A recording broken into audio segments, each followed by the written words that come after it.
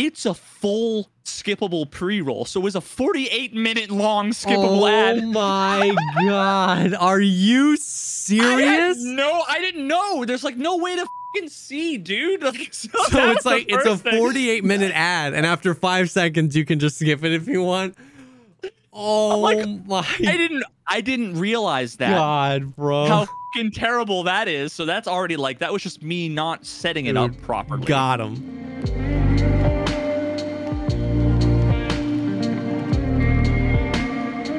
What's up, everybody? Welcome to the podcast, a show dedicated to talking about all the poggers things in life, like music, video games, and content creation. I am one of your co-hosts, Jesse Kazam, an Escape from Tarkov YouTuber and content creator.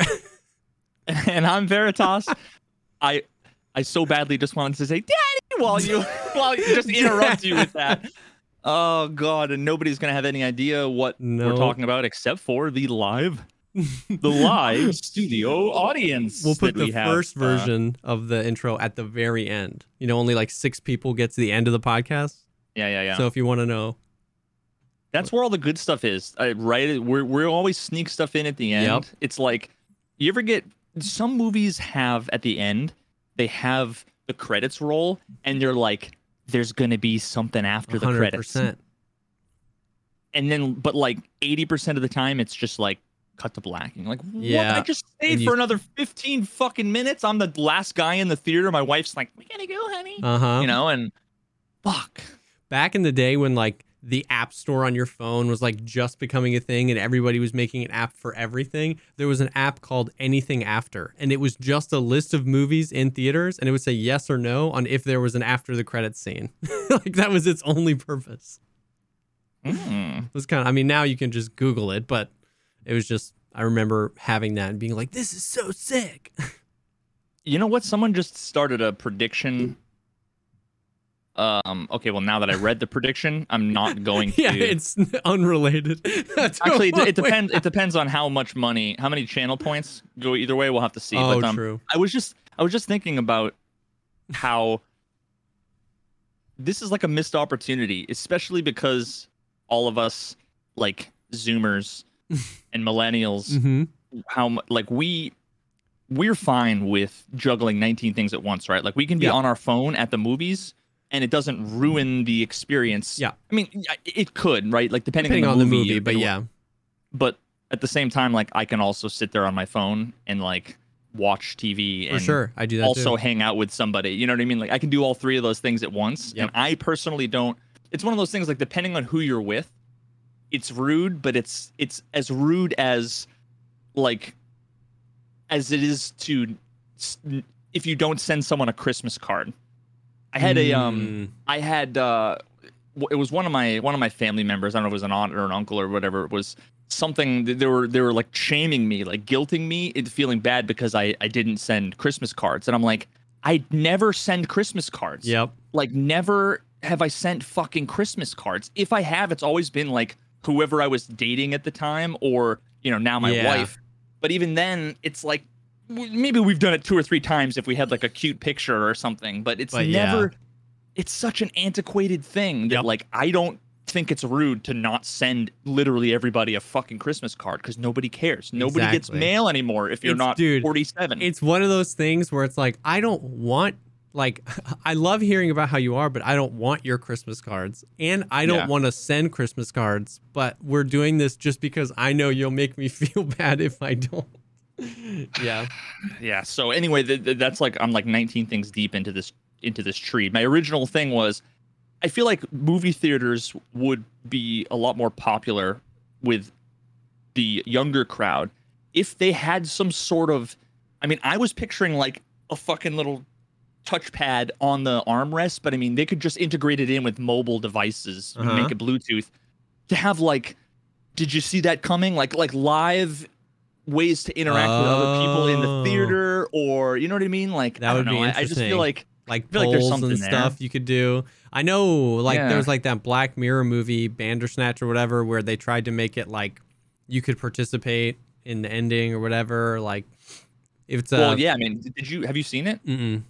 Oh yeah, it's literally like a choose your own adventure book, like movie, but in movie form. So like it starts off super super simple. I don't even remember. It's something along the lines of like, do you itch your neck or, scratch your balls or something? It's like one of those completely like, and some of the things have a significant impact on the story and some of them don't. But I thought that was really interesting. I think that they should do more of that stuff. It also makes it so that like rather than sitting through a 90-minute movie, I was there for 3.5 hours going through all of the different. Yeah, because now you want to know what would have happened. Yeah, I thought it was cool. I was interested to see if it would spark just like a new way to experience movies. Netflix is such a great place for that because it's like they're not worried about a big box office flop. They can just let something be kind of a cult hit, with a smaller audience. Man, I feel like the convergence of all these different medias. I'm like, I should be on acid or mushrooms or something right now, but like, look at where like Twitch is, with people playing games and sharing that medium live, and then think about movie theaters on another end, another island, and then another island over here is like Netflix, but then where they're going with some interactive stuff. Imagine the convergence of just all of them, where it's like, we're all telling Tom Cruise what to do in fucking Mission Impossible Ghost Protocol 4. You know what 14, I mean? Like, yeah. Oh, there's just so much shit that I'm sure none of us have actually thought of that's going to be like the next. 100%.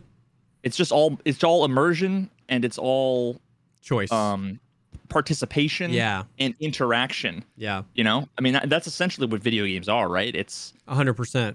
And it's why Twitch is blowing up so much, because it's your entertainment time. You sit on the couch to watch TV, or you sit on the couch and you watch some Twitch, and it's but participation in that entertainment. I can talk to the streamer. I can, make them do stuff when they're doing subathons or Bitbot or, you know what I mean, or channel points. So for sure, participation in our entertainment is definitely becoming more and more normal.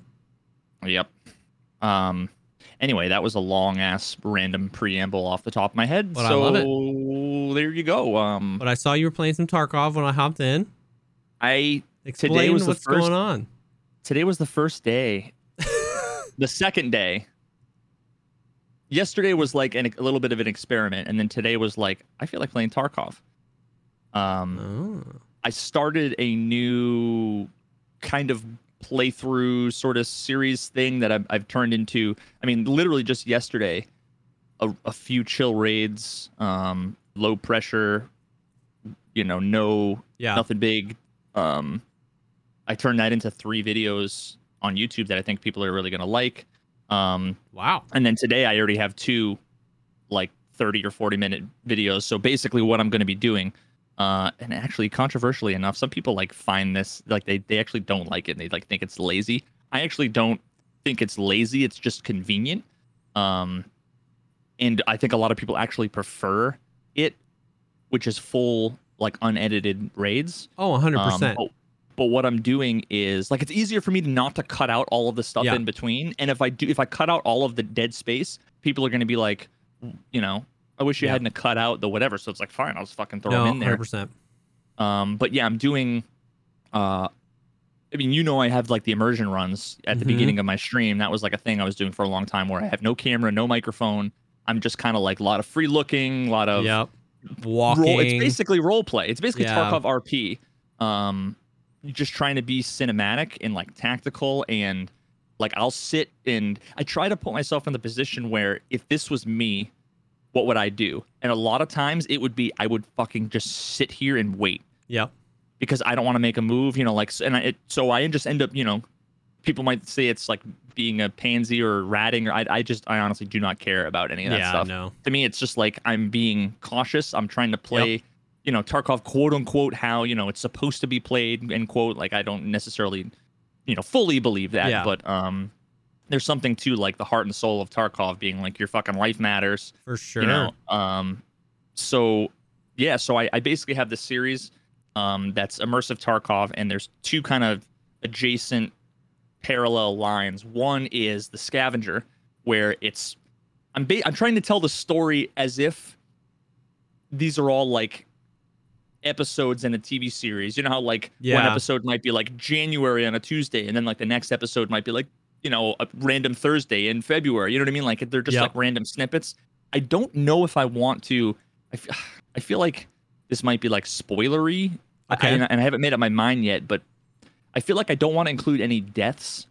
Like if I have a good, interesting raid, yeah, that I survive, I feel like that's a candidate for like the next episode. Yeah.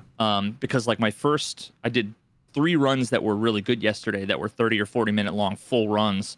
The first one, PMC, I just ended up killing a bunch of scavs. I did the debut quest. Okay. Yeah. And it was just like level 1 PMC starter gear. I killed all the scavs and I got 1 shotgun. Made it out, right at the end. At the boat exfil, which I love. So for some reason, it's my favorite exfil. The smuggler's boat. Yeah. The campfire smuggler's boat.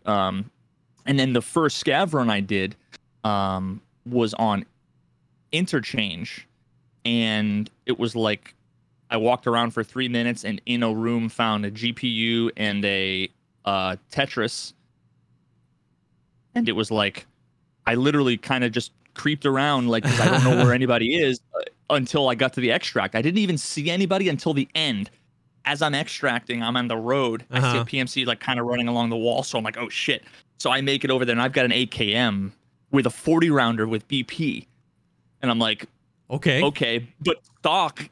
So it's gonna fucking bump all over the place. And iron sights, and I ended up getting in a fight with him while he was extracting, and he was juiced. I'm pretty sure he had like an MP7 or something, but I won't say what happens. But that was like my first raid. And then the next one I did, it was I like a bunch of sick like around the corner kills as a scav. Oh, like on free customs. looking and stuff.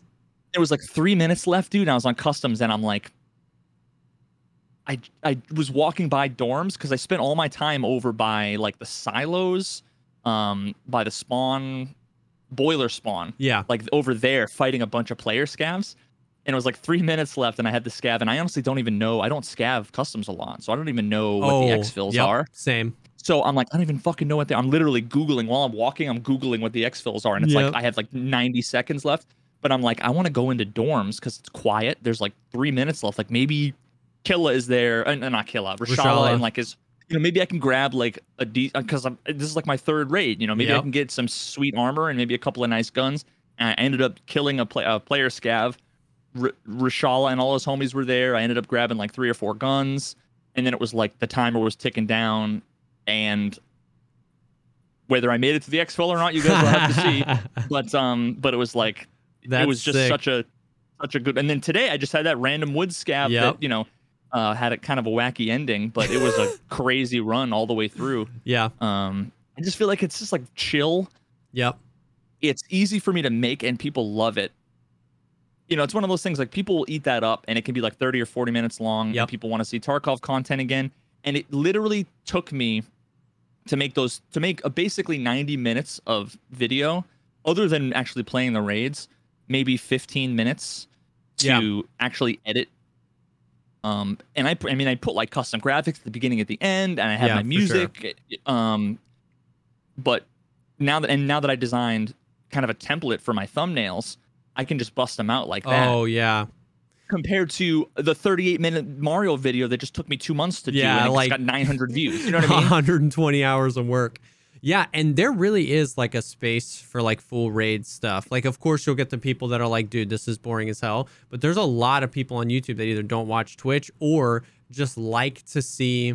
I do that from time and again. They just like to see, well, how did you get from A to B? How did you get from that fight to that fight? You know what I mean? Because in this fight, you had no armor, and in this fight, you had somebody else's armor. What happened between? So there's a lot of people, who enjoy that, just like vibe of like seeing what direction you chose to move, what path you chose to take to get over there. Like, it builds on when something intense happens. They get to come with you on that intensity. Like, they're just as invested when you are coming down to the wire when you're trying to extract.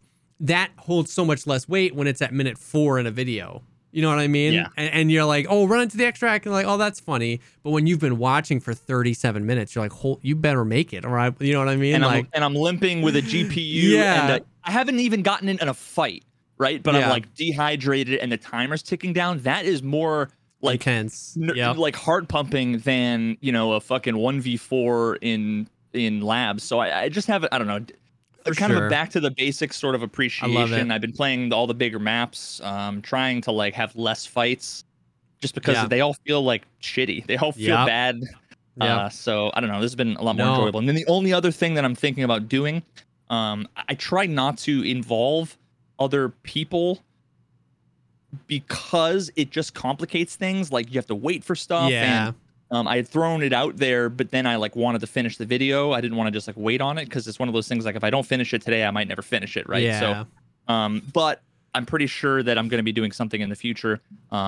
With I want 41. I'm gonna write in basically as if I had hit F1 Yes. a dozen more times, but like there'll be mumbles Like off the top of my head. Yep. Reaction like yesterday I couldn't jump up from the car to the porta potty in customs to get over the fence.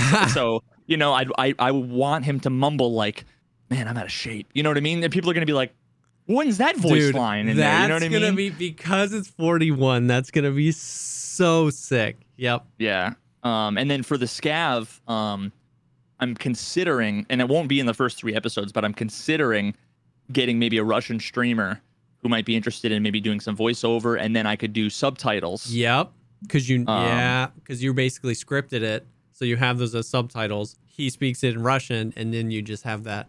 Holy cow, that would be so sick. So I think that could be fun. And I mean, you know, if it's like 10 or 15 clever little voice lines, that would take, you know, someone like 41 not long to record. Yep. You know, and I, you know, figure out a way to make it worth his while. Yeah. It doesn't have to be like studio quality. Like just record it and it'll be a blast. Like, yeah, that's such a great idea.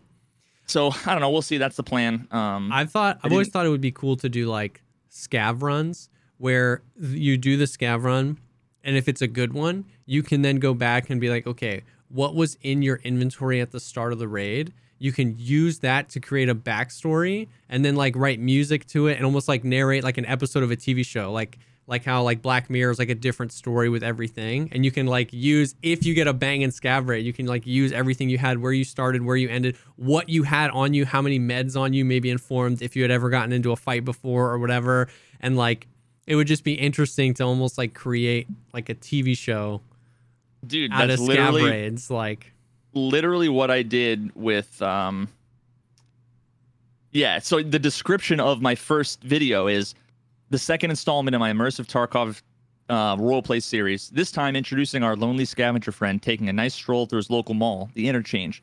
He seems to have been fortunate enough to stumble upon a crashed Jeep in the woods outside the shopping center that nobody has managed to scavenge yet. In it was a rusty old AK, some quality military 7.62x39 BP ammo, a nice wad of rubles, and a dead man unfortunate enough to be holding onto both. And I I literally tell a fucking story. That'd be so, you know? That's so sick. And I did that because it's going to take days to find somebody to write something, 100%. have them send it back to me. I'm like, I need to ship something. You know what I mean? Yeah, so for sure. you can iterate on it, but That's dude, I'm sick, fucking excited. That's cool. I think that's cool. It's like a really good way to, like, that sounds fun. Like, I need to do that. Like, not necessarily create a new account or anything, but like just try playing the raids slower, more intentional. Because yeah, it feels like the most frustrating part of Tarkov is fighting other people. So how can you enjoy the game in maybe a different way? Especially since, yeah, it wasn't necessarily designed to be that, you know, shift W towards storms on repeat. Like I was at my limits yesterday. When I did a morning stream, and I survived like 2 raids in like 4.5 hours, and I was just like, what am I doing here? You know what I mean? So that's cool. So I'm in the same boat where it's like I want something to just change it up, make it feel interesting.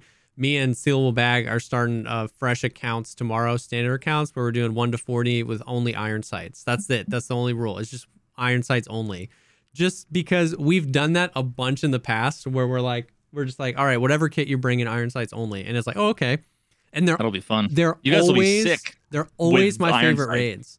They're always my favorite raids because, similar to what you're saying, literally any adjustment to the formula snaps you out of basically sleeping while playing Tarkov and just makes you think again.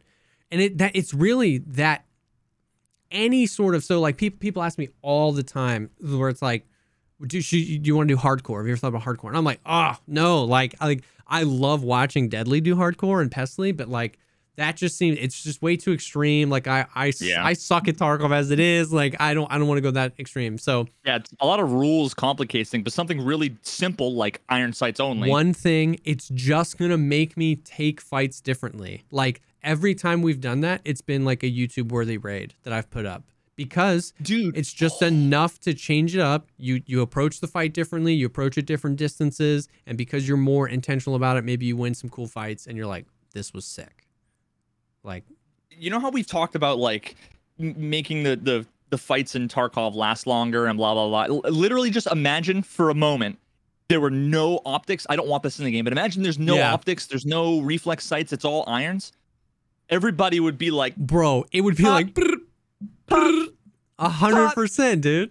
100%. Yeah, that would be so sick, dude. And you could do stuff like that. Glorious E, I don't know if you know him, but he was doing this the other day. He would pick a server at like a weird time that he could connect to. He would pick one single server and he's like, we're going labs, everybody queuing. And he just kept doing these giant queues.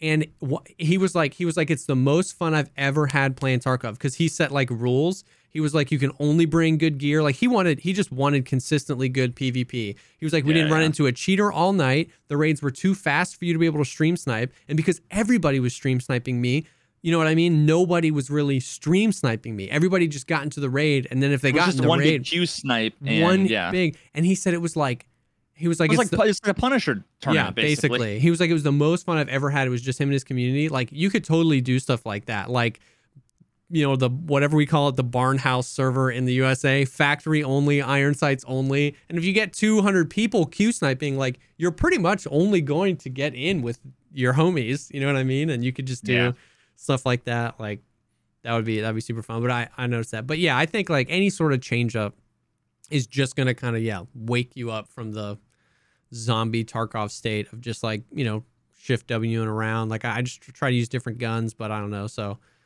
that's cool though. Yeah. I think that'll be cool, man.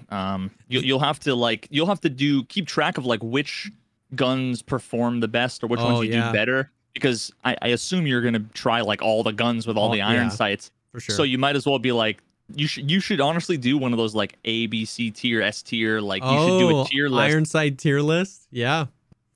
I'm in. Dude, that's quality shit. That actually, is, it's really specific. But at some point, someone's gonna want to know like which iron sights to use. That video will be the de facto video. You know. Yep. Ooh, I like it. Yeah, do that, man. That's good. Last night or yesterday when I was playing, it was the perfect storm. You were talking about doing the immersion stuff. So I was listening to your music, and the song "The Storm" off of the 1988 album came up, and that song has such a vibe. And I queued into a raid at sunrise, and as soon as I queued into the raid, I was like, "Oh, chat!" And I muted my mic and I turned off my camera and I just cranked the music. And I was just like walking through, free looking around, and chat was just like, holy cow, this is epic. Just the rays coming through, the orange hue in the sky. You know, you hit L and you're looking at your gun, you check the chamber, and the music. All you need is a hotkey on your stream deck. You need a hotkey on your stream deck that crops that gives you black bars. I used to have that. Yeah.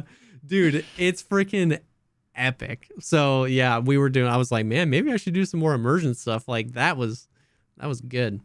You do it, man. I don't own. There's a lot of things like that.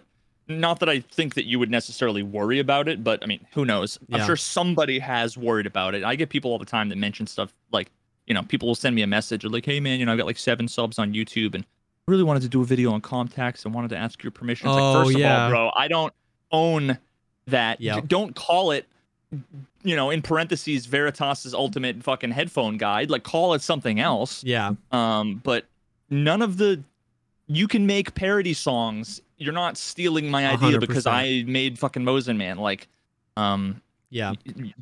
Especially newer content creators should be more comfortable taking inspiration, doing things that are similar, especially if they feel like they can do it better. 100%. And fucking do it. Just, you know, make sure don't rip anybody off. Don't plagiarize. Yeah. But people don't own styles. Nope. People don't own ideas. People don't own, you know, video types or genres or, you know, whatever. Yep. It's funny, like with those like S tier, A tier, you know, the tier lists. Oh yeah. It's funny because like I thought about it and I'm like, no, I feel like I'd be, you know, like nobody was doing them, and then all of a sudden Pestily was doing them, and I'm like, oh, you know, maybe I would do it, and I lost interest in that idea, but it crossed my mind like, oh, but that's like Pestily's thing. It's like every fucking niche in the world has 27 people doing tier lists. Yeah. It's not like Pestily owns tier lists in Tarkov. Like, that's stupid, right? He didn't invent it. He just was one of the first ones that showed up in your recommended feed. There's probably a million that have one view, you know, that a million other people made. So yeah, don't be shy. Have some balls. Don't rip off people, but and give credit where credit is due. Yeah, for sure. When it comes to like inspiration and whatever. I mean, like I've done songs. A bunch of my songs that I done. Actually, one of them is one of my favorite ones. I think it's one of the ones maybe you like to. I literally don't know what the name of any of my own songs are. I can imagine you just like name them and ship them, and then just go to write more.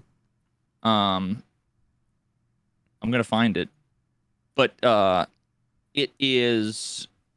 I named it the same name of the song that it not reminds me of, but there's like 3 chords and they're voiced in a particular way, but it's not a cover song. Yeah. It's just like the 3 chords voiced in a certain way, but played completely different, and it's a different genre. What fucking song is it? Oh my god. No, it's an older one, slower one. I mean, I'll find it. This is gonna drive me nuts. I definitely agree with what you're saying, though, where like people should just make the content that they want to make. Like, obviously, like ripping somebody off is one thing, and the thing that I always like go back to when I think about that, because I've 100% been there, as when I was like smaller and I was like, I don't want to make a video if somebody already made a video on this, and it's like I've been purchasing a few things. I've actually been purchasing a few things for my AR-15. I'm getting into the pew pews IRL. Yeah. Anyways, I need to see photos. And do you know how many videos I watched about each particular thing? Right? Like, we do that. Nobody. Yeah. So that's such a perspective shift. When you're making content, it's like, well, Veritas made a video on contacts. I don't know if I should. And it's like, but on the flip side, if you want to know about contacts, you'll watch Veritas's video first, because that'll be the first one recommended to you, and then you'll watch 2 more.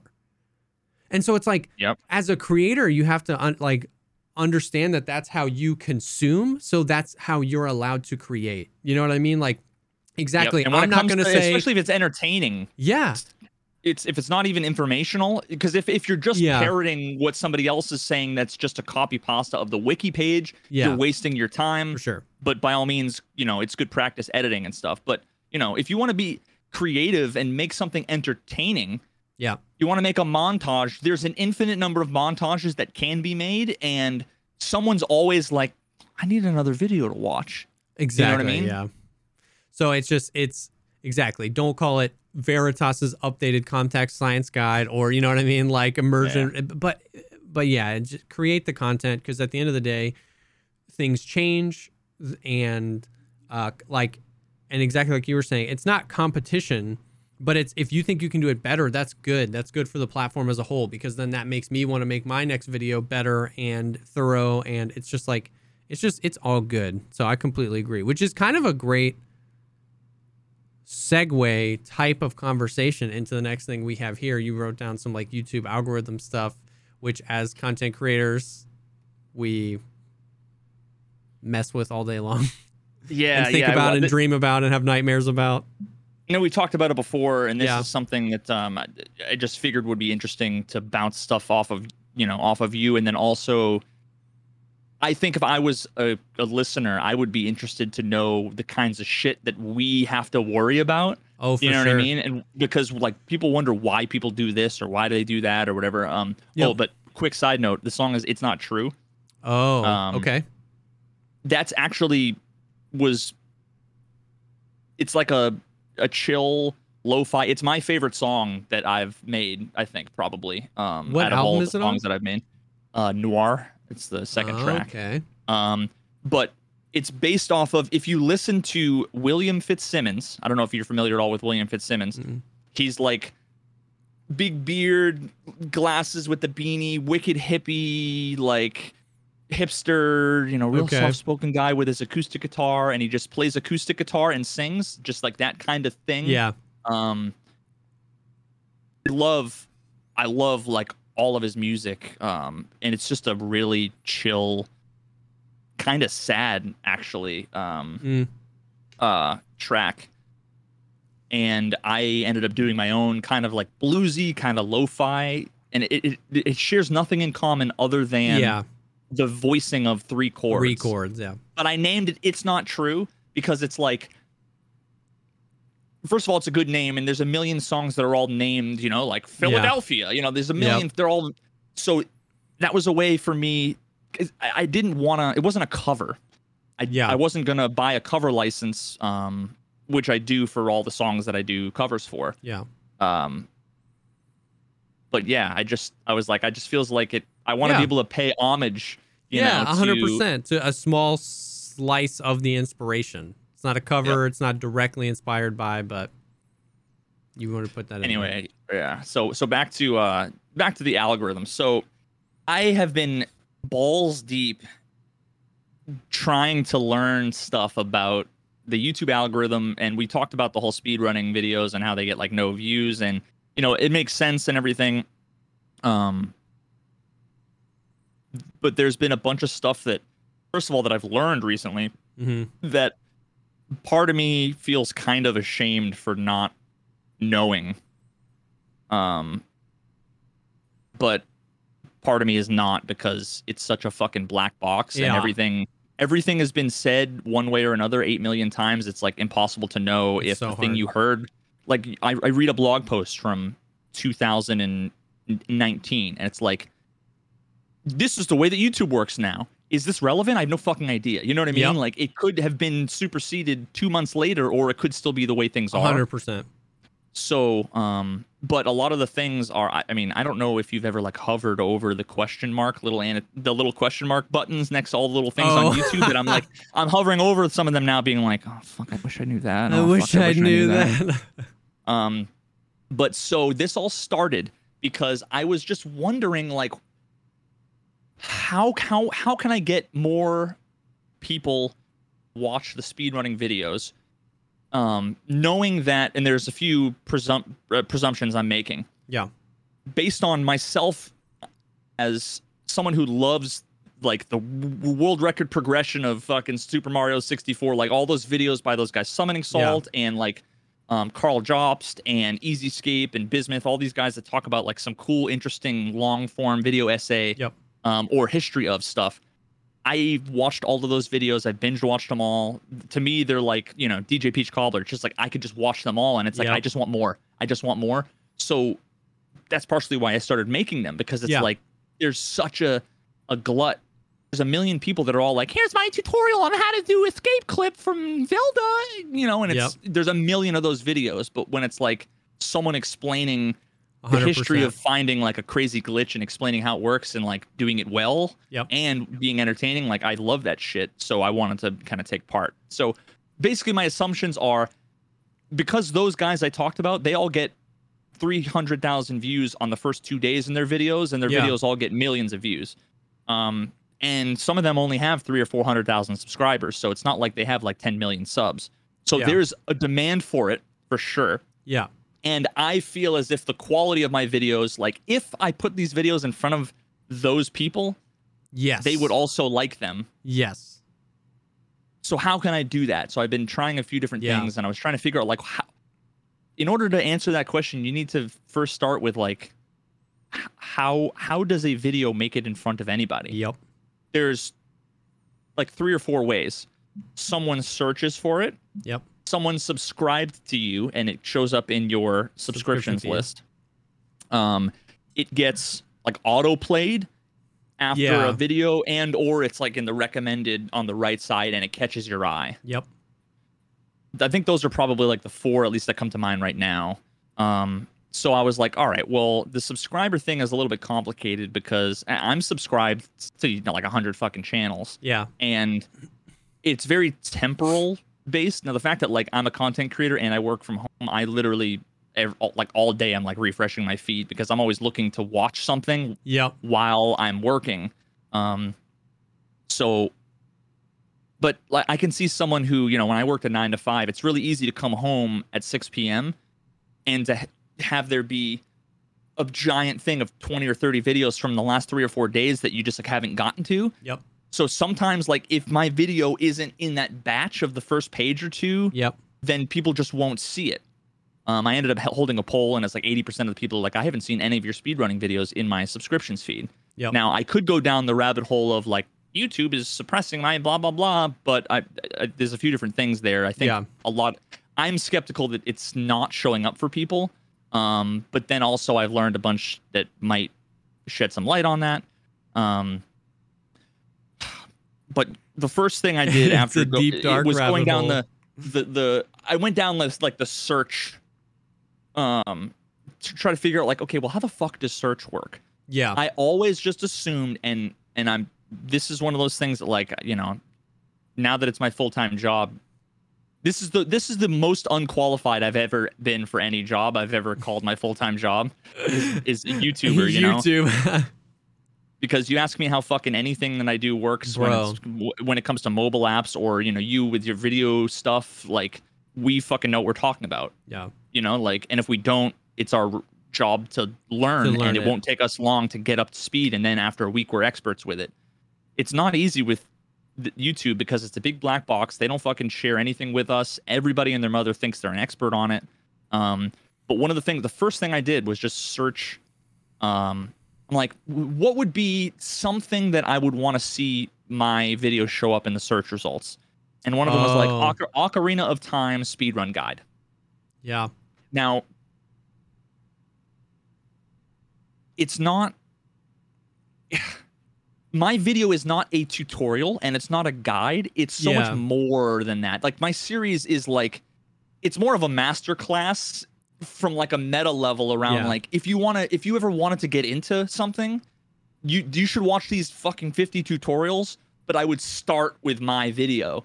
Because it gives you history. It tells you a bunch of things I wish I knew when I started. You'll see all the mistakes I made in a funny fucking, you know, lull way because it's embarrassing and it's, you know, hilarious seeing me go through all these bloopers and everything. Like, it just has all the things. It's like the experience of it, not just a specific tutorial. It's the experience of speedrunning.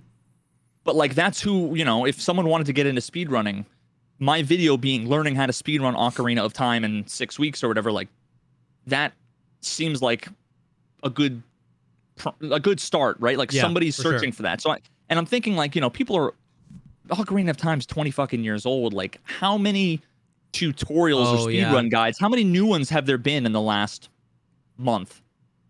I was naively thinking, I've got 150,000 subscribers. I just did this really high quality, you know, extremely well received based on the comments, in the feedback that I've gotten. Like, this video, I think if I search OOT speedrun guide, you know, I'd get something, you know, I would be, you know, in somewhere in the top results, you know, at least maybe top 10.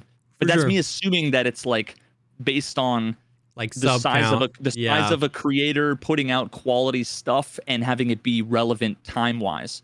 So went into incognito mode, did that. And I just kept scrolling and scrolling and scrolling, and I counted, and I was 135th. Oh my gosh, you counted? In the search results, I counted. I mean, once I got to like the third page, I'm like, I have to now keep track because the number is going to be relevant. Like, you know, I have to know the absurd number, and it was like 135th. So the third video was. And this is what baffled me, because this is what made me know, like, I know nothing. Like, you know nothing, Jon Snow. It's when I saw that the third result, and I think I sent you a screenshot, and I like tweeted this out too. The third result was, let me pull it up. So the video was want to speedrun Zelda on NES? Here's a 100% tutorial. So that's the title. Now keep in mind, my search was OOT speedrun guide. And speedrun was one word. Oh yeah. So his title had speed space run. It didn't say anything about OOT, and it said tutorial instead of guide. I'm like, I'm wondering. Here's what's going through my head: speed run and speed space run, are those the same in the eyes of the title? I don't know if they're the same, right? Who the fuck knows? Yeah. Zelda and OOT, does Google know enough to link those two together? I have no fucking idea. Tutorial and guide, are those synonymous in the dictionary, in the algorithm? Dude. I have no fucking idea, right? So I'm like, well, let me look at the tags, and I'm looking at his tags, and it's like The Legend of Zelda, Zelda, the Hyrule Fantasy, Famicom, Nintendo, NES, Zelda NES. So already, like, none of those things are all relevant to OOT speedrun guide. Yeah. So, like, you'll see a theme that it's like Google seems like it has all this crazy meta information, but then also, like, you get to a certain point where then people will say, like, oh, well, what do you expect them to have all this crazy meta information? It's like, well, how the fuck do they do any of the shit that they do if they don't? Yeah.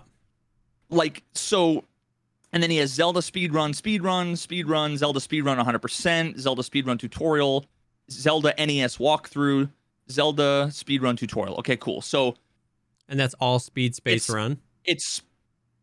He does have speedrun as one word, but those are in the tags. Yeah. Okay. But he doesn't have guide in there. So really the only thing is speedrun. Yeah. In which case there's like a million. So, okay, let's just keep going here. I'm like going down the rabbit hole. I'm like, okay, well, my title, How I Learned to Speedrun Ocarina of Time. Part of me wants to say like learned, like learn would be guide, tutorial, newbie, beginner. Like those things should all be, I don't know, maybe. Because you can't put 19 synonyms in a title. It would just look like a fucking 100%, tag copy pasta, So it's really hard to try to find the balance here. I'm like, okay, well, maybe he's a bigger channel. I've got 155,000 subscribers. He has 659.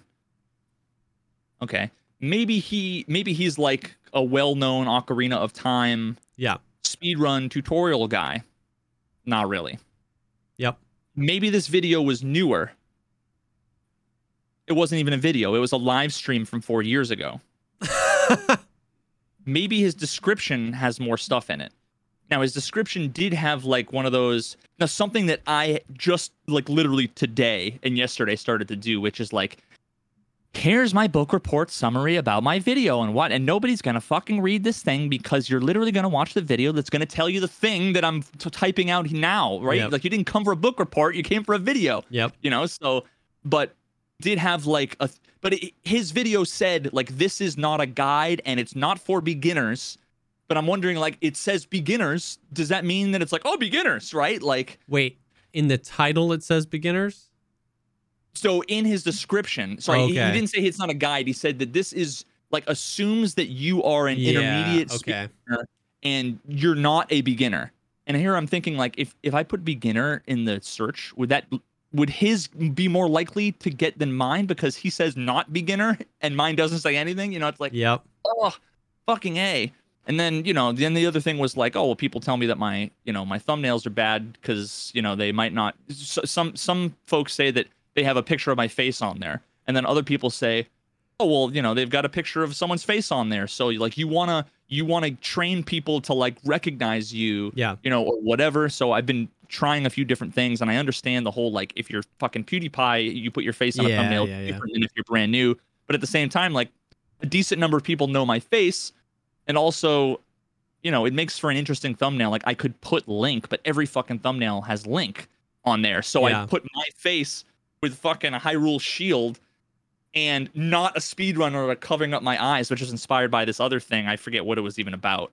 But it was basically almost like a way of being like, look at this fucking idiot. Yeah. Zero to hero kind of thing. Thinking, I was just trying to be creative. Yep.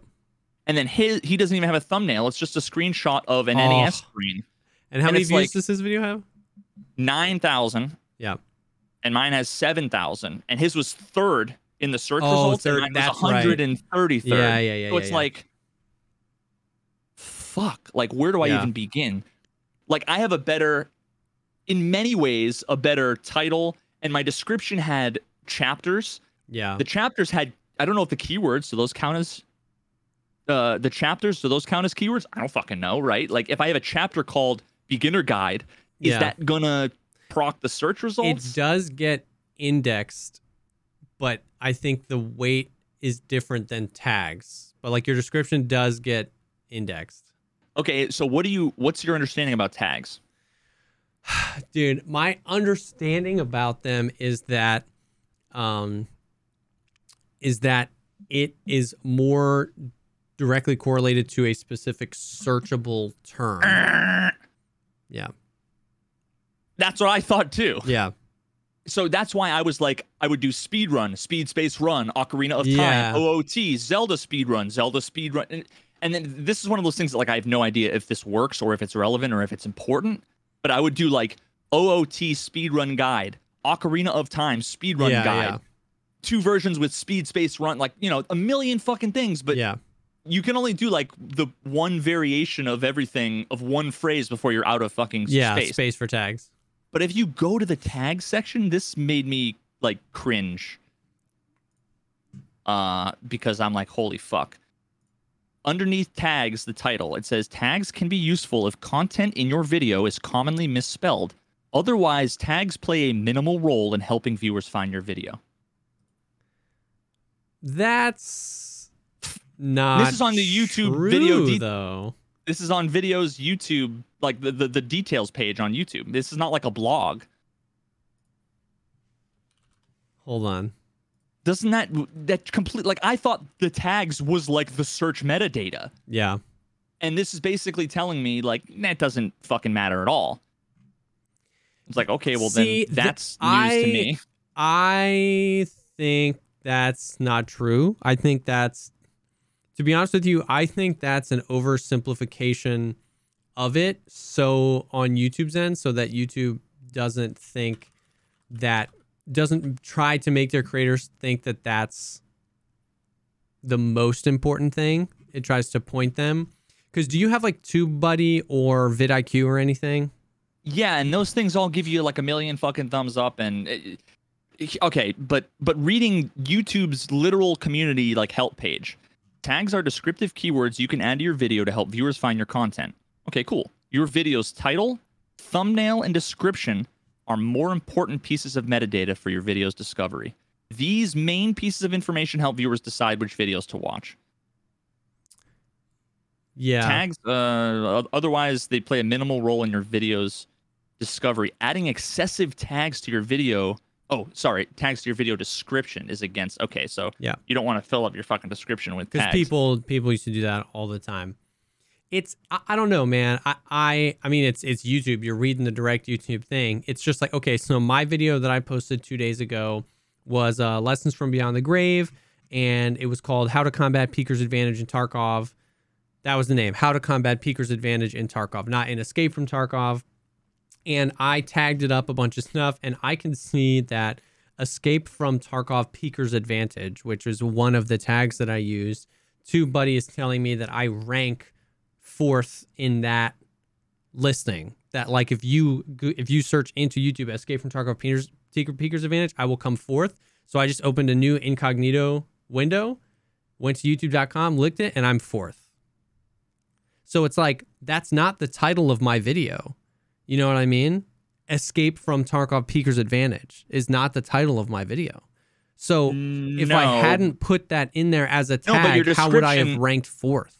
Your description is learning how to combat Peeker's Advantage and Escape from Tarkov. Yeah, I'm not saying that tag was the only thing, but I just like, it's got to be like, it also tells me that I'm ranked 2nd in the tag Jesse Kazam. And if you just look up Jesse Kazam, the second video is that video. Why are you ranked 2nd? Because one of my other videos is ranked 1st, just a different video. The one I posted today. I thought you were saying like your channel. Yeah. I was like, there's an imposter. Bro. I mean, I'm probably this. I'm definitely like the Project Veritas is bigger than mine. Yeah, that's a whole other ball of wax too. Like part of me is like worried that like I'm like flagged as some like weird conservative news thing because of the affiliation with that. That's a whole other thing. So I'm definitely not saying I think that tags play a huge weight, but I definitely think that feels like, from what I understand, YouTube is definitely underselling it a bit in that documentation. I kind of want to like, and here's the thing, this is like sad, but I feel like it would, I don't want it to hurt my, like what I'm doing, right? Like if you just post a video that's like a test video, is that going to fuck up your placement and the algorithm? You know what I mean? Like who knows? But like I would love to take a video and then put literally like nothing in the title and in the description, but and put something extremely specific, you know, Q1789884, you know, like really fucking specific in the tags, and then like search for it and then see like, does the one with the description come up? Because everything I've learned in the last 72 hours tells me that the reason why your video has come up fourth is not because of your tags, it's because of your title and your description. Because you have Peeker's Advantage, Tarkov in, so if I just do Tarkov Peeker's Advantage, so if I do Tarkov Peeker's Advantage, the listing of 4, so one of Sacriel's videos from 6 months ago is third. That goes away. Yeah. Yours becomes third, and then some other dude doing a Peeker's Advantage ping test then becomes fourth. Yeah. But it's like, but why? Dude, you know, it's complicated. It's weird. I definitely don't claim to be an expert in any stretch of the imagination. I just, the way that I feel like the title, I feel like the description, I don't know, man. I view the title as like getting somebody to click the video. Like I don't think through my titles through the lens of how do I get this on somebody's youtube.com homepage. I think through my titles as it's on the homepage. How do I get you to click my video amongst everybody else's video? And I use tags and descriptions to get my video to your homepage. And I've had success with that.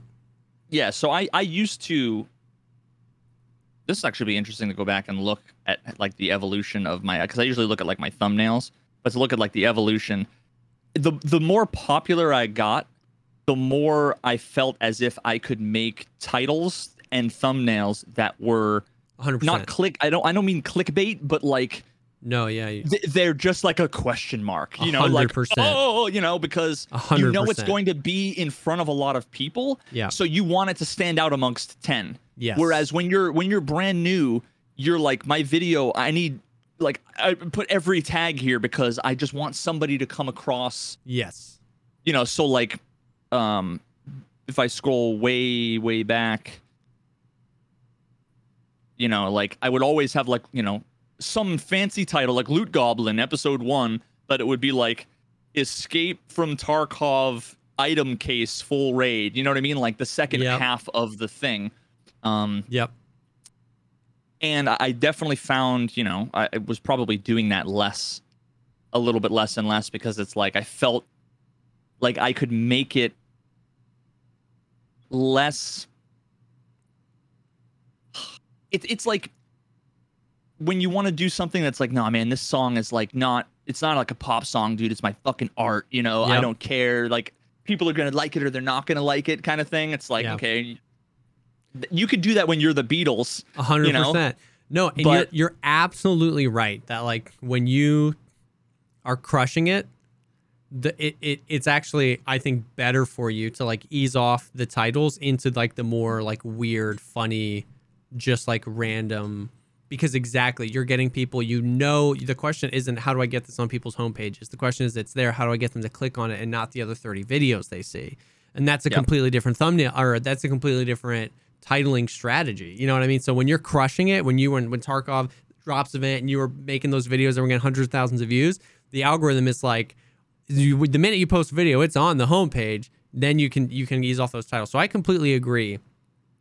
I think the answer to this, like, I think the YouTube algorithm is so complicated that the answers to these questions is actually different if you're posting a speedrun video versus you posting a Tarkov video. Totally, 100%. So, which is what's even more You know what I mean? So the way I look through things is I've only ever posted Tarkov videos on my channel, and I'm posting more Tarkov videos. So I can look through it through a different lens of you're now posting different content to your channel and then trying to figure out the algorithm all over again. When I went to, this is how my brain works. When I was going to pick up my coffee before started the stream today, I was thinking in my head, I'm like, a really interesting YouTube series, and I come up with a YouTube series idea every 45 minutes, like, you know, and none of them ever come to fruition. But it's like, this would be an interesting thing for a podcast, a whole totally separate channel. I don't know. But what I was thinking basically was like decoding the YouTube algorithm.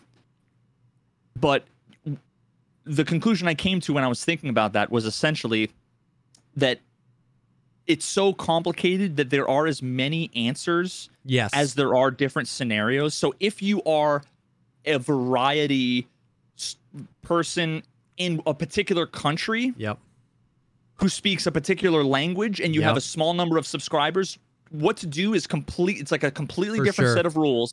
So, but everybody is under the impression, everybody thinks that they're an expert. And they have like, oh, well, this is the 1 or 2 things that you need to do. Yeah. If it works for me, it'll work for you. And that's not.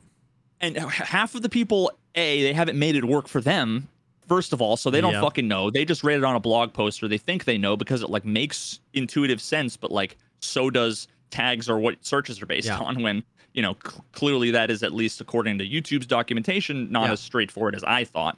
And then there are a bunch of other people that say it worked for me, when you're you and it's different, because you know, if I want to go do something, I mean, it's the same reason why when you see you know, when you see Pestily or Aqua playing some random game, you know, they've still got thousands of viewers, whereas, you know, I end up with an 87, right? Like, it's because there's a different audience. Starting point, it's just different things altogether.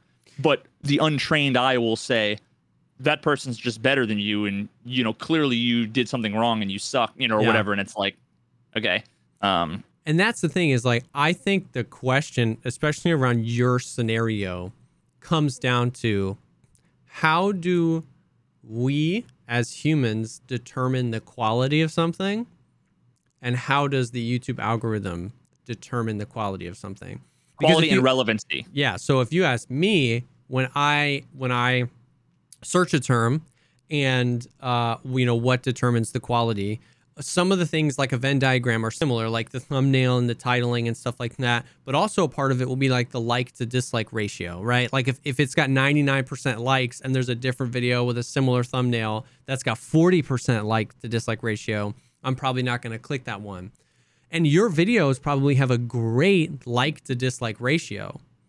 So, but if you look through, they're not my Tarkov ones are better than my non-Tarkov ones, but the non-Tarkov ones they're always usually around 90%. Yeah, it's still which is low. It's still, but, and I think what I'm trying to say is like, and then if you ask the YouTube algorithm, you know, a borderline sentient computer, how to determine the quality of something, how would it determine the quality of your speedrunning video? You know what I mean? It's going to take into account how many people clicked on it and then clicked away. Yeah. So how many people watched it based on the past 10 videos you've put out? Things that we as humans wouldn't use to it. So that's why I think it's so different. Like my bet is that those videos, the speedrun videos you did on Ocarina of Time, will have a better long-term growth than most of your other Tarkov videos. Because I think what'll happen is, over a long stretch of time, those videos will tell YouTube time and time again, when people click, when they watch longer than your average videos, when they write comments, and you know what I mean? Like that's a good video. Like we talked a few weeks ago about how like my, you know, 58-minute Ultimate Escape from Tarkov Beginner's Guide bombed when I first posted it. When the first month it was live, it was like the worst video I had posted that month, because my audience was not used to long form. I was like, I post 10-minute videos. You know what I mean? It is now my most viewed video of all time, because over time, you know, whatever YouTube does this thing. So that's what I think is, it's just like, by a lot of the metrics that this machine determines quality, your videos aren't crossing that line, only because people are clicking on it, clicking away because they want to watch a Tarkov video, or they seeing it and not clicking it because they're not used to that from you.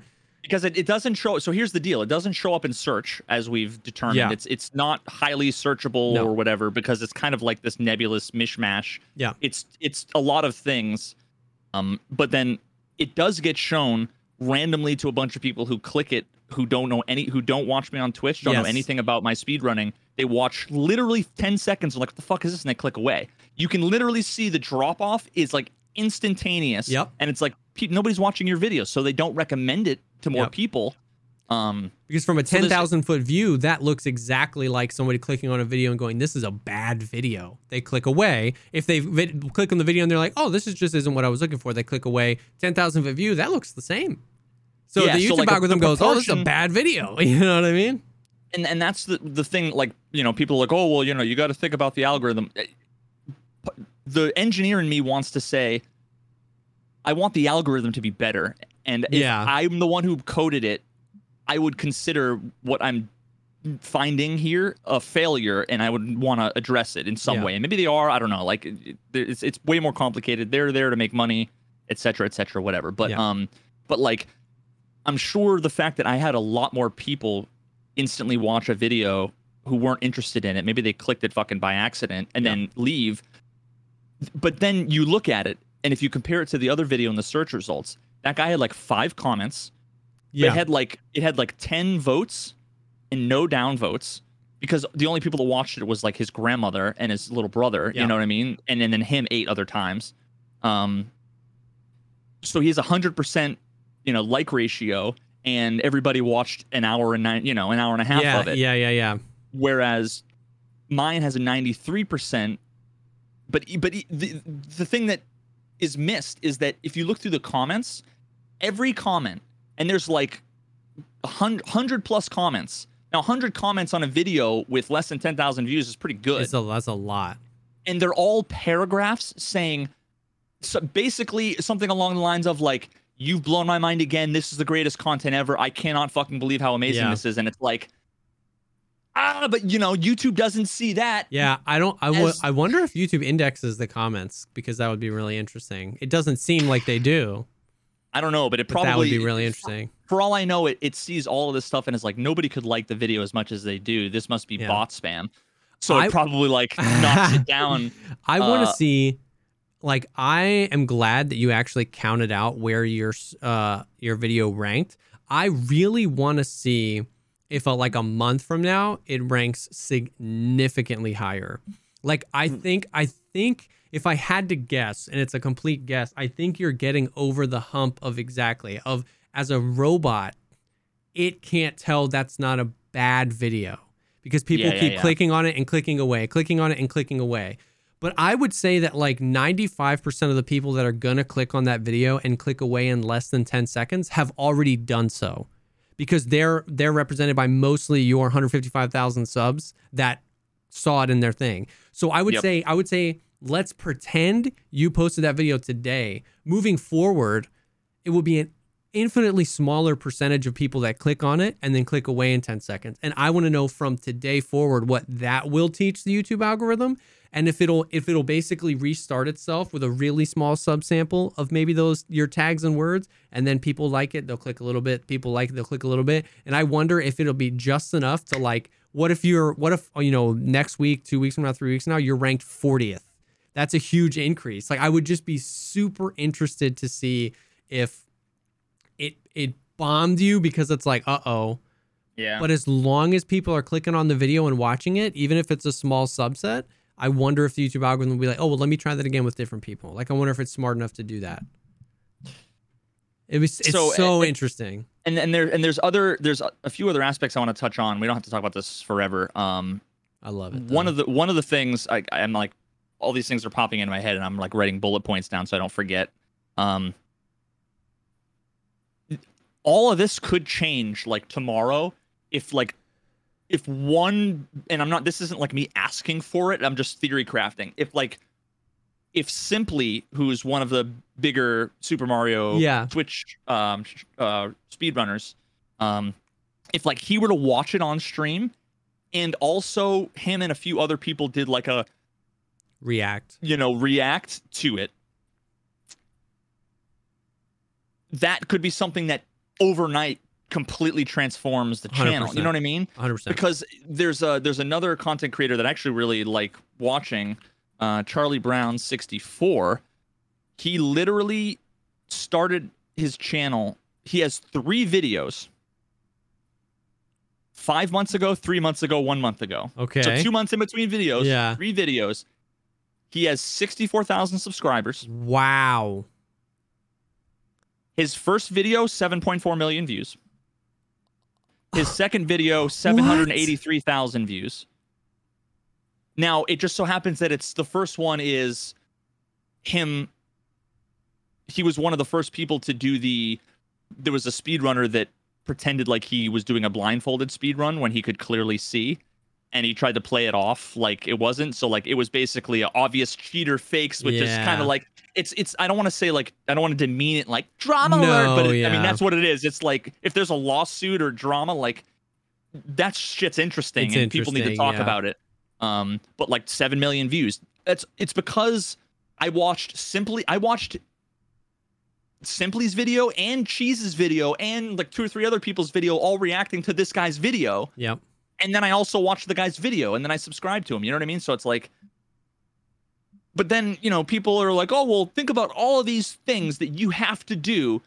And, oh, but you're small. And, oh, but blah. And it's like, this guy puts out one video that overnight gets millions of views. And it's like, my shit is, you know, like, it might not be as like gossipy, but it's like, if I were to put it up in a video contest. For sure. Yeah. Head to head, and there was a panel of judges, I'd feel pretty good about mine. Yeah, you know, having a good chance at winning at least. Like that's how I think about it. Yep. Which isn't how YouTube works, I know, but 100%. Like, so that's kind of like the other part of me is that I went and tweaked one of my other videos before, made some changes to the title, added a description, a couple other things to like make it. Before it was like how I became a Super Mario speedrunner. How I became an Ocarina of Time speedrunner in 6 weeks. That was it. I changed it to now it's learning to speedrun Ocarina of Time, and then I have like a little pipe. Yeah. OOT speedrun progression /guide/tutorial. In the title. Yeah. And then I added, you know, hashtag OOT, hashtag speedrun, hashtag tutorial because I never fucking did hashtags at all. And then in the description, the best part is how I weaved in the fucking tags in the English. It's like I walk through as in one word, which is grammatically incorrect, but it's the word walk through. I walk through the different speedrun categories like any percent, 100%, etc., touching on concepts like arbitrary code execution, ACE, stale reference manipulation, SRM, and more. Yeah. I break down I list all these fucking things they're all tags in sentence form. Right? Yeah. It doesn't add any fucking value, but these are things that people might search for. So when did you change it, and have you noticed anything different? This is the hard part. This is the fucking hard part. It's basically impossible. There's too many moving parts. It's basically because impossible. I'm putting out new videos that are all linking back to this. Now here's the thing I wanted to talk about, because I tried something, and this is an experiment. My money took an F for the team to learn something. I went down the Google AdSense advertising hole to advertise 2 of my videos. 2 different types, 2 different ways. I'm like learning how it works. It's really fucking confusing. But I spent, for the first video I did, over the course of 4 days, I spent $715. Okay. And what that did was I believe, put my video in like the upper right hand corner of the list, like the up next, but kind of like the suggested sort of thing. So it put it there. And I originally had picked like all countries. I'm like, why would I limit it? You know, Brazil, fucking blah blah, like all these countries. There's so many fucking aspects to this, so I'm gonna have to cut a bunch of this out. But I did like all the countries, and I just put a bunch of things like anybody interested in speedruns, Zelda, blah blah blah, Nintendo, you know, whatever. So I spent $700, and over the course of those few days, I got where are you?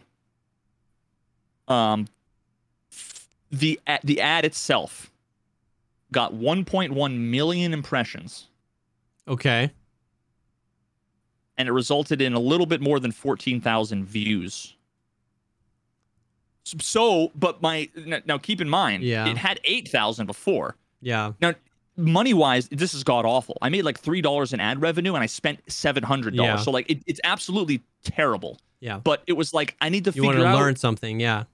What if it's that it's not in front of enough people, let me put it in front of more people, because there's also the possibility, I don't believe this, but there's a possibility that my videos are just like that the 3,000 people that comment that are like, this is the greatest thing of all time, they are the minority, and everybody else is like, this is trash and shit, and it's the worst thing ever, and nobody would ever like it. Maybe that's the case, right? I don't think so. But how am I supposed to know? So it went from 8,000 views to now it has 21,000 views in like 2 or 3 days. So almost tripled. So, and if I go to the analytics for that video, because before it was like -3 subs and like I made like $1.82. Yeah. Now the video is $26 in revenue, and I've gotten 1,600 new subscribers. So it's like, okay, well, that makes the $700 a little less shitty. That's super interesting. But then it's like, it got to a point where I had it where it was $150 a day. It was like the maximum thing, and it was just serving it out. But then I started looking through, and I'm like, these numbers aren't great. Like, I'm not really loving like the analytics I'm looking, because you get to see the view rate and the impressions and blah blah blah. And I ended up looking, and it was like 90-something% of the traffic was like Indian and Asian countries, which it was like, there's nothing wrong with those countries. Let me say that right now. But it's just like, that's not my target demographic, I guess. You know what I mean? Like, I would expect United States, Canada. I know that like when it comes to my videos and my streams, it's US, Canada, UK, Brazil, some other South American countries, some other European countries, Russia. But those are those are like 85% of the views. Yeah. So the fact that I'm paying $700 to have it, it's like it almost felt like going to one of those third-party places where they're like, we're going to help do your app store optimization. For sure. And it's literally, you realize afterwards, I've worked at companies that like realized this afterwards, that they just paid this company like $3,000 to just have a bunch of people who barely speak English. All they did was rate it 5 stars and was like, this app's so great. I love every feature of this app. I'm definitely using legitimately. And it's like, and then after 2 weeks, all of those reviews go away, and it's like, why? Oh, because they were fucking flagged as spam because they're not real. And it's almost like it came, but this is from Google itself. Yeah, it's just like, it just felt like the CPM on those, the average CPM is 35 cents. Woof. That's terrible. That's terrible. So then I did another experiment. Okay. I stopped it early. This was the first Super Mario 64 video I did because it had Mario on the thumbnail. Yeah, it had a different strategy. So I'm like, let me see that. So that was only 1 day. But what was different was this was a pre-roll video, like a pre-roll ad, a skippable pre-roll. So like, it was one of those skip things, you know how to like, you usually have like 30 seconds. Now, that's what I thought it was going to be. It's so complicated setting this shit up. I've never done this, You need to make like a campaign and then an ad group and then placements and then demographics and then tie them all together. And then like, I thought I did it. And then 4 days later, I was like, why is nothing happening? It's because I didn't attach these. It's fucking complicated. But the best fucking part of this. So what I did was I wanted to make it so that I want to be more specific. Okay. The CPM on these was $8 and change. Whoa. So now keep in mind, this is the CPM I'm paying, right? Like normally when we talk about CPM, that's what we're getting, but this is what I'm paying. So, okay. But yeah, $8.71. This had 7,000 impressions compared to 1.1 million. And it ended up with the video getting about 1,000 views. So it's 1/7 basically, like impressions to views. So you have 1 million to 10,000 versus 7,000 to 1,000. It's I mean, this was 10x more more views per impressions. But I stopped it because it didn't feel great. Yeah. So here's what I did. I was like, my theory is that people who watch Summoning Salt, people who watch Carl Jobst, people who watch Bismuth, all those channels that I love, that they all put out one video a month. People want more. I'm not trying to steal their subs or steal their like. I want more of their shit. Yep. In the meantime, like, here's a video that you guys might like. So it's basically saying, put this video as a pre-roll ad on these like 6 channels. Yep. And first of all, this is so awkward in so many multiple ways. It's like cringeworthy. Dude. Oh no. So first of all, I thought it was just going to be like a preview of my video, like the first 30 seconds. It's a full skippable pre-roll. So it was a 48-minute long skippable ad. Oh my God. Are you serious? I didn't know. There's like no way to fucking see, dude. Like, so it's like it's a 48-minute ad, and after 5 seconds you can just skip it if you want. Oh my! I didn't realize that. God, bro. How fucking terrible that is. So that's already like, that was just me not setting it up properly. Got him. That's the first bit. But the second cringe aspect of this was the way I found out about it. So Carl Jobst recently had a video that came out about, did you watch The King of Kong? Okay, God, I'm adding this on the list of things you need to watch. Okay. It's the Donkey Kong Netflix thing about the oh God, okay. It's I won't get into details, but it's really good. You should watch it. I put it on the list, so we'll talk about suggestions later. But basically, there's a guy, Billy Mitchell, who is he is suing a lot of people for telling the truth about all the weird shit and sketchy shit and shady shit he's done in the realm of like Guinness Book of World Records and Pac-Man World Records, and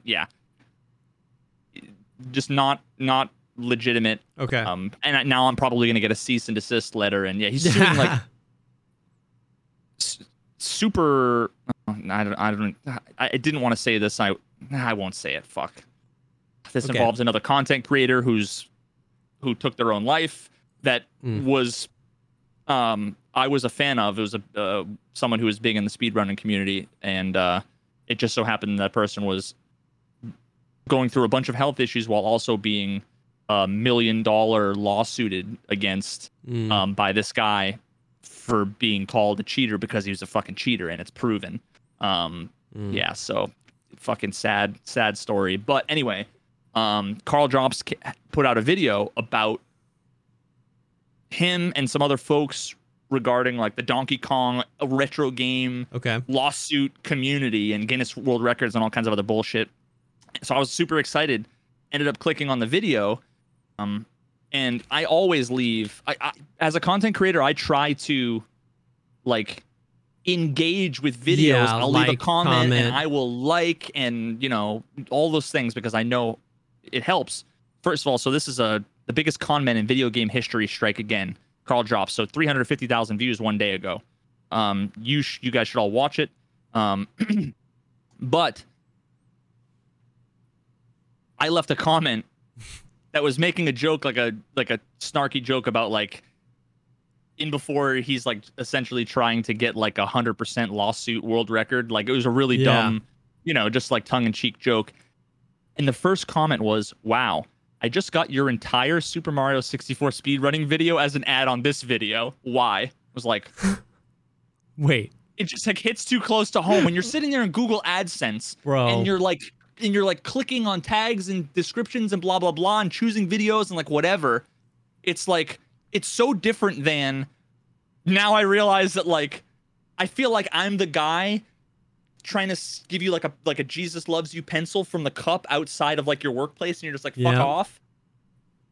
And like the store owner comes out and is like, not that Carl said anything to me, or anything like that. He was just in there a couple days ago resubbing, but it's just like I didn't like. I'm like, fuck the whole video. I'm like, wait a minute, entire video. So then that's how I figured out about it. That's But yeah, then about a few other people commented that was like, I got a fucking full length, like 40-minute ad. Like, what the fuck? And I'm like, ooh, I fucked up big time. So that was a sweet $70 down the, well, $70 for 1,000 views.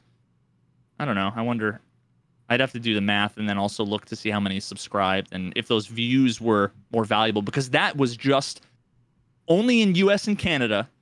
Show this as a pre-roll ad on only these 6 channels. That seems like a way smarter. Yeah. But what I'm going to have to do is I'm going to have to make like a 60-second advertisement video outside of YouTube. Yep. Like as if I'm like Dr. Scholl's or something, right? Like as if I am someone who needs to advertise my product. It just so happens my product is a YouTube series. I don't know if I want to do that. It seems kind of fucking lame. But at the same time, it's like, it's marketing, you know? You got to do what you got to do. And trying to do what we were saying, which is like get your video in front of the eyeballs that want to watch that type of content. Because like we said, like you can prove that people want it. People want that type of content. People enjoy that type of content. Your video is up there. So yeah, it's a weird thing. I've never been down that rabbit hole of the AdSense thing. Like it's not surprising that I did some like, I worked as like a social media guy for a while at a business, and I did some Facebook marketing, and it was hella confusing. Similar, you have to do a campaign, they have to do an ad, and it's like, do you want, like single guys with 2 brothers and 1 sister between the ages of 18 and 19 and a half who are left-handed? Like, it's crazy. Like, it goes so deep. It's not surprising at all that there were mistakes to be made, because it's incredibly weird and confusing, and that's oof. So the last thing I'll say really quickly is there's the meme about like hit the bell icon. I've never said it before. I've never told anybody to do it before, because I just hate the things that everybody says just because everybody says. You know what I mean? Like I just hate doing things because of tradition or whatever. Like that stuff always. I never had a good reason, to ever have to say that. But now my understanding is basically, and this was like a blog post from a couple of years ago. So if somebody hasn't watched your videos in a while, even if they're subscribed to you, YouTube will basically say, this person is no longer super interested in this channel anymore. And your video will not show up in your subscription feed. Even though you're subscribed. Your subscription feed is not a time list of every single video that comes out. If you haven't watched a video from X person in a year, it might be because they haven't made a video in a year. It might be because you haven't clicked on them. You haven't clicked on it, and then it just stops serving it to you. So the fact that like I went, for a month or 2 and only put out 3 or 4 videos, the chances of, if Jesse's putting out 1 video a day and I put out 1 video in 2 months, the chances of somebody simply like scrolling past it and missing it is a lot higher, right? Yep. Pestily puts out fucking 2 videos a day. You put out a video a day, like I'm sure everybody that's subbed to me, is subbed to you and Pestily. And that's, and then there's like Aqua, and he's got multiple channels. There's just the, Geeks and Deadly Slot. There's just so many fucking content creators putting stuff out. Yep. So the only way that you can actually guarantee that you will always be, now people always say like be notified. I always assume that was like a push notification. Yeah. But that it might be a push notification. That's actually, I think, like maybe a separate subsetting under the bell. But you need to hit the bell icon, and that will tell YouTube like I want to be told anytime anything happens with the channel. Yep. So I'm gonna at some point I especially with like my immersion videos and the speedrun videos, it feels shitty anywhere in there to be like, hey guys, can you please hit the bell and let me give you a 90-second explanation for why you should, because it's important, and I'm not just telling you because the same way everybody tells you, I'm telling you because it's literally the most important fucking thing in my entire career. You know what I mean? Yeah. I literally edited those 3 Tarkov videos, and I'm like, Yeah. fuck. Like I wanted to use that opportunity in some of these Tarkov videos to like, Yep. hey everybody, now that you're paying attention, I have these things. Yeah. And, you know, because a lot of people like, I didn't even know you fucking posted videos. Yep. But I've already fucking done it, and I haven't said anything because they're immersive, and I don't want to distract you. Yeah, from anything, you don't want to so. feel like it takes away. So I'm at some point, I'm gonna go through and probably put it in like the community tab or tweet it a bunch, or you know, tell people in chat. That the bell is relevant, and now I want to go back through all my subscriptions because I probably haven't seen like a fucking Smarter Everyday video or whatever because just because YouTube decided life, all the other things you're subscribed to, you get into a kick where you want to watch a lot of these types of videos, and that just means for a little bit, and then all those things combined, and YouTube's like, we're not going to show you this guy's videos anymore. Yeah, you know what so I'd be interested I wonder in? how many of those people I fell off from the speedrunning, which made it even worse. This would be a risky, like this. You need to make a speedrunning video that doesn't require that much effort, because this would be risky. But you can, when you upload a video, you can click "Do not notify my subscribers about this video," and see if it just performs the exact same or better, because you're not going to get an initial dump of what a robot would consider bad video. Does that make sense?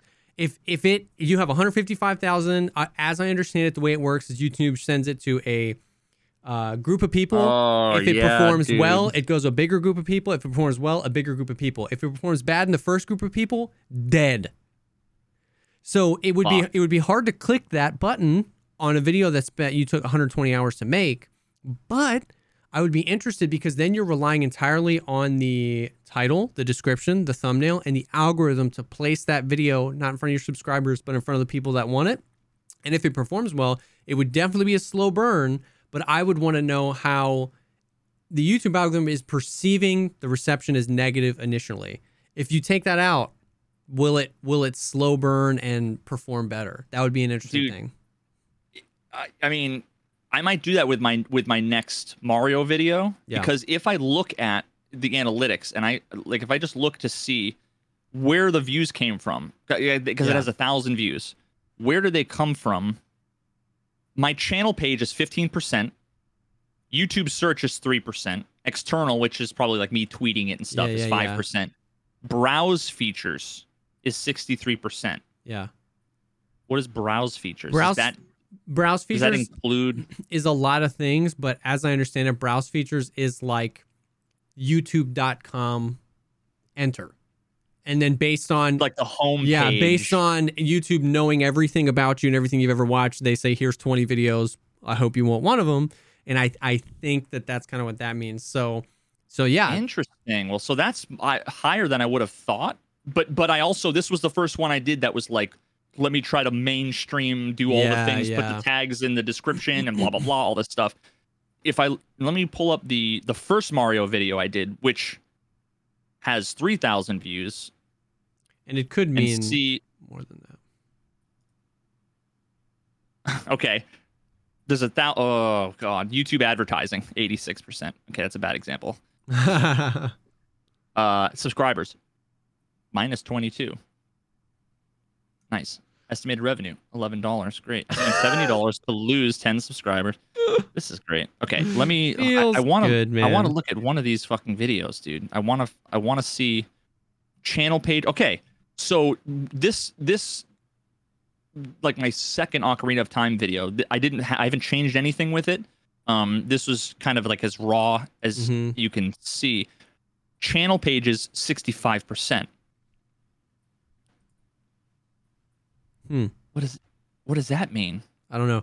Go where are you in the YouTube Studio app? I just went to like your channel content and then clicked on the video.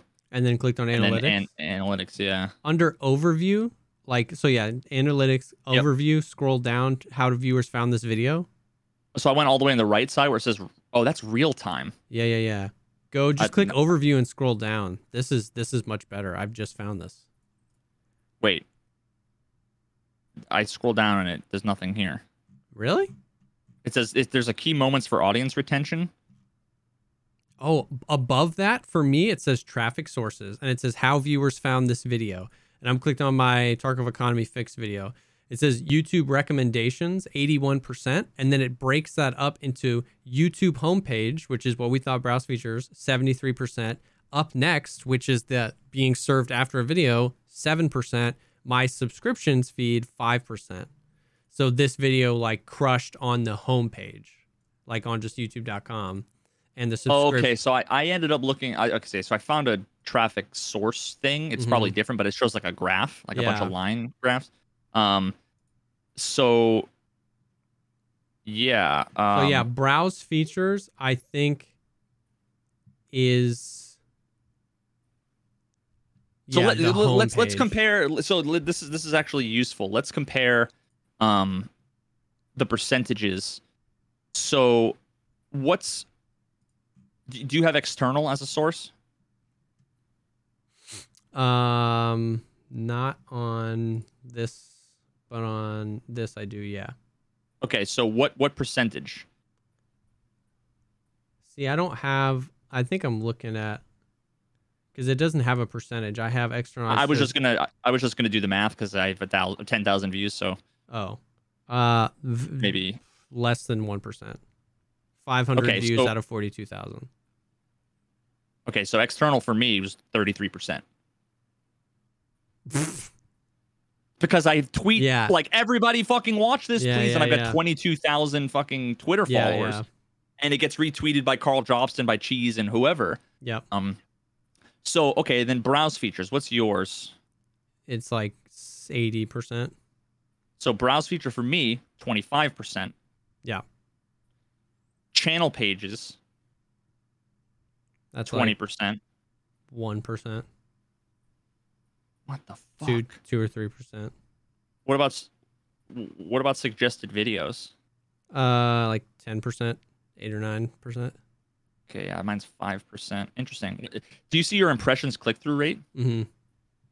What do those numbers look like? Mine are like 1 to 8%. On browse features, 16%. So that's why like my video. And mine's 2%. My video performed heavily well on youtube.com. Enter, people would see the thumbnail, they would click on it, and that's where all my views came from. That's where people were clicking on it. Yeah, and then YouTube search, 10%. Oh, you can see the view duration, dude. I need to look at this more often. This particular page. Yeah.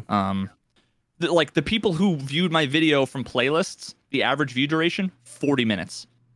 The people that got it from notifications, 7 minutes. The people who got it from external, 2 minutes. Yep. That's not very surprising to me. I think that also means that like posting on Twitter, like I feel like I could also be hurting myself. Yeah. If a bunch of people are just going to click on it because it gets retweeted, but maybe I don't know. Oh yeah, I don't know necessarily hurting yourself, but it's definitely interesting. Like what's the psychology of what you're trying to do when you're on Twitter? You're just scrolling, and if you click on a video because you're like, oh yeah, somebody posted a video, and you see a 48-minute video, what are the chances that when you sat down to be on Twitter for 2.5 minutes while your Hot Pocket is microwaving, that you'll click on that and then stay invested? Whereas if you're on youtube.com, you're much more likely to be invested in watching a video for a little bit. So I wouldn't say it hurts. Maybe people add, to watch later from Twitter or something like that. But it doesn't surprise me that from external has a really low average view duration. So yeah, I don't know. I'd be really interested to see what happened if you click do not show to my subscribers. Do not notify my subscribers. It's still going to show it to people that it thinks deserves to be shown to, but it's not going to notify the subscribers, and therefore potentially getting some negative. Yeah, because the Mario video I just put out, if I scroll down on that one, it has the thing you were talking about, how viewers found this video. I don't know why the other video didn't. Yeah. Now this one has like bright, colorful speedrun breakdown in Mario font with a big fucking Mario burst into the screen. Like it's insert generic YouTube content creator, here. So that one, the subscription feed and notifications makes up 75%. Yeah. What does that mean? That means it's seven. Yeah. So 750 of the 1,000 views were subs, and that were a decent percentage of them were probably like, what the fuck is this? Exactly. Exactly. That actually tells the exact story I'm thinking. It shows it to your subs first. Your subs all click on it. Your subs click away from it, and the video dies there. You know what I mean? Yeah, the average view duration is 8 minutes. 75% of it comes from your subscription feed. That meant it didn't leave your subscription feed. And it always starts there. And if it dies there, then you're going to have a really high percentage of subs watching. Yeah, man. Yeah, because 9 minutes in the impression click-through rate is 1% compared to playlists. 26 minutes is the average view duration, and the click-through rate is 58%. Yeah. Holy fuck. Yeah. Okay, I'm going to give that a try. God, this It would just be sucks. interesting. It'd be interesting. For sure. And I don't think I'm going to... I honestly don't think I'm missing out on anything. These videos, I think, should get 1 million views. Yeah. If they do, 800 of those are going to be from Tarkov people. Yeah. So if I succeed, it's not from the subs I have now. It's a new audience. Yeah. So I shouldn't care about. Yeah. You know what? Fuck it. Next one, I'm gonna do. Don't show. I saw that for the first time. That checkbox. I'm like, why the fuck would I ever do that? your big brain. Yeah. God. All right. We can be done with my commiserating about me spending $700 to get no fucking 48 minute ad. to run a fucking 48-minute skippable ad on a pre-roll for a video. I stopped it because now I'm so embarrassed. I secretly hope he didn't see. I do hope that a few people that listen to this found that conversation interesting and insightful into people who do this like we do, who take it very seriously. I think a lot of people don't understand the game. Like, people think it's like, film, video, click, upload, print money. And it's a psychological mind game where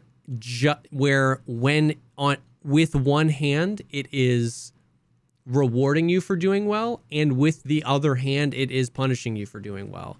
You did too good in Tarkov. They go, you Tarkov now. You know what I mean? Like, the algorithm isn't set up to be like, oh, he's trying something new. Like, let's show that to a different. Nope. You know what I mean? So it's a mind game we play. And so I hope it's just insightful for some people that it's interesting stuff. I mean, I've spent I know we have a lot of new content creators, like, researching this stuff and doing tests. And I know. Oh no, sorry. No, I've gone through thumbnail iterations, titling iterations, color, the text on my thumbnail, color iterations. Like, we still don't know what works. And we still don't know what works, bro. All any YouTuber, many changing variables. Yeah, all any YouTuber ever knows is just that this worked better than that. That's it. Nobody knows what works. All they know is they did that, and that didn't work so well. They did this, and this works well, so they do that more. It's crazy. You can try and infer, but you need to be a data scientist to really be 100%. Competent. So I hope the last thing I'll say before we move on is that there are some people that literally just they meme out all day. They're just like fucking just. I'm picturing like Anton, like memeing out, just like blazed and chilling and whatever, and then like you just have your editor put together a video, and then like there are some people. Yeah. And you can absolutely succeed without knowing anything. Not to say that Anton does. That's a bad example. But you can you can so many people, they succeed despite being ignorant of all of these things. Yeah. And then other people who put out better content or more regular content or whatever, try to put in all this research and try so hard and don't get a tiny bit of the fucking results for one reason or another. Anyway. Yeah, it's the platform where knowledge can be super helpful or irrelevant, and it's the platform where being completely unprepared for everything could make you irrelevant or make you $1 million. It's crazy. But yeah. All right. What I want to do real quick, if you don't mind, is I went through all the messages that we had, and I Oh, picked yeah. out three.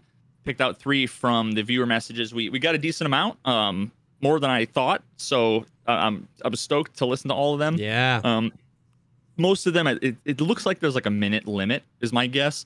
So being a minute long, that can get, potentially kind of lengthy. There's only so much time we have when I fucking ramble on like an idiot for an hour and a half. But I picked out three. Everybody that sent them, like, keep them coming. Feel free to send more. Yeah, for sure. I listened to them all. And we still have to figure out. This is a whole other ball of wax I won't even get into. But I got to have you get access to that on shit. Anchor. Yeah. But yeah, I can send you all the things, all the files, because I downloaded them all, so you can listen to them. But I appreciated and like took notes on all the things, and for sure, even if I don't play it, it's worth it just to get in a message for me. So keep them coming. But yeah, let me try this out. So the first message is from Brewski, and let me see. You'll have to give me a thumbs up if after it starts playing you can hear it audibly. But this is Brewski.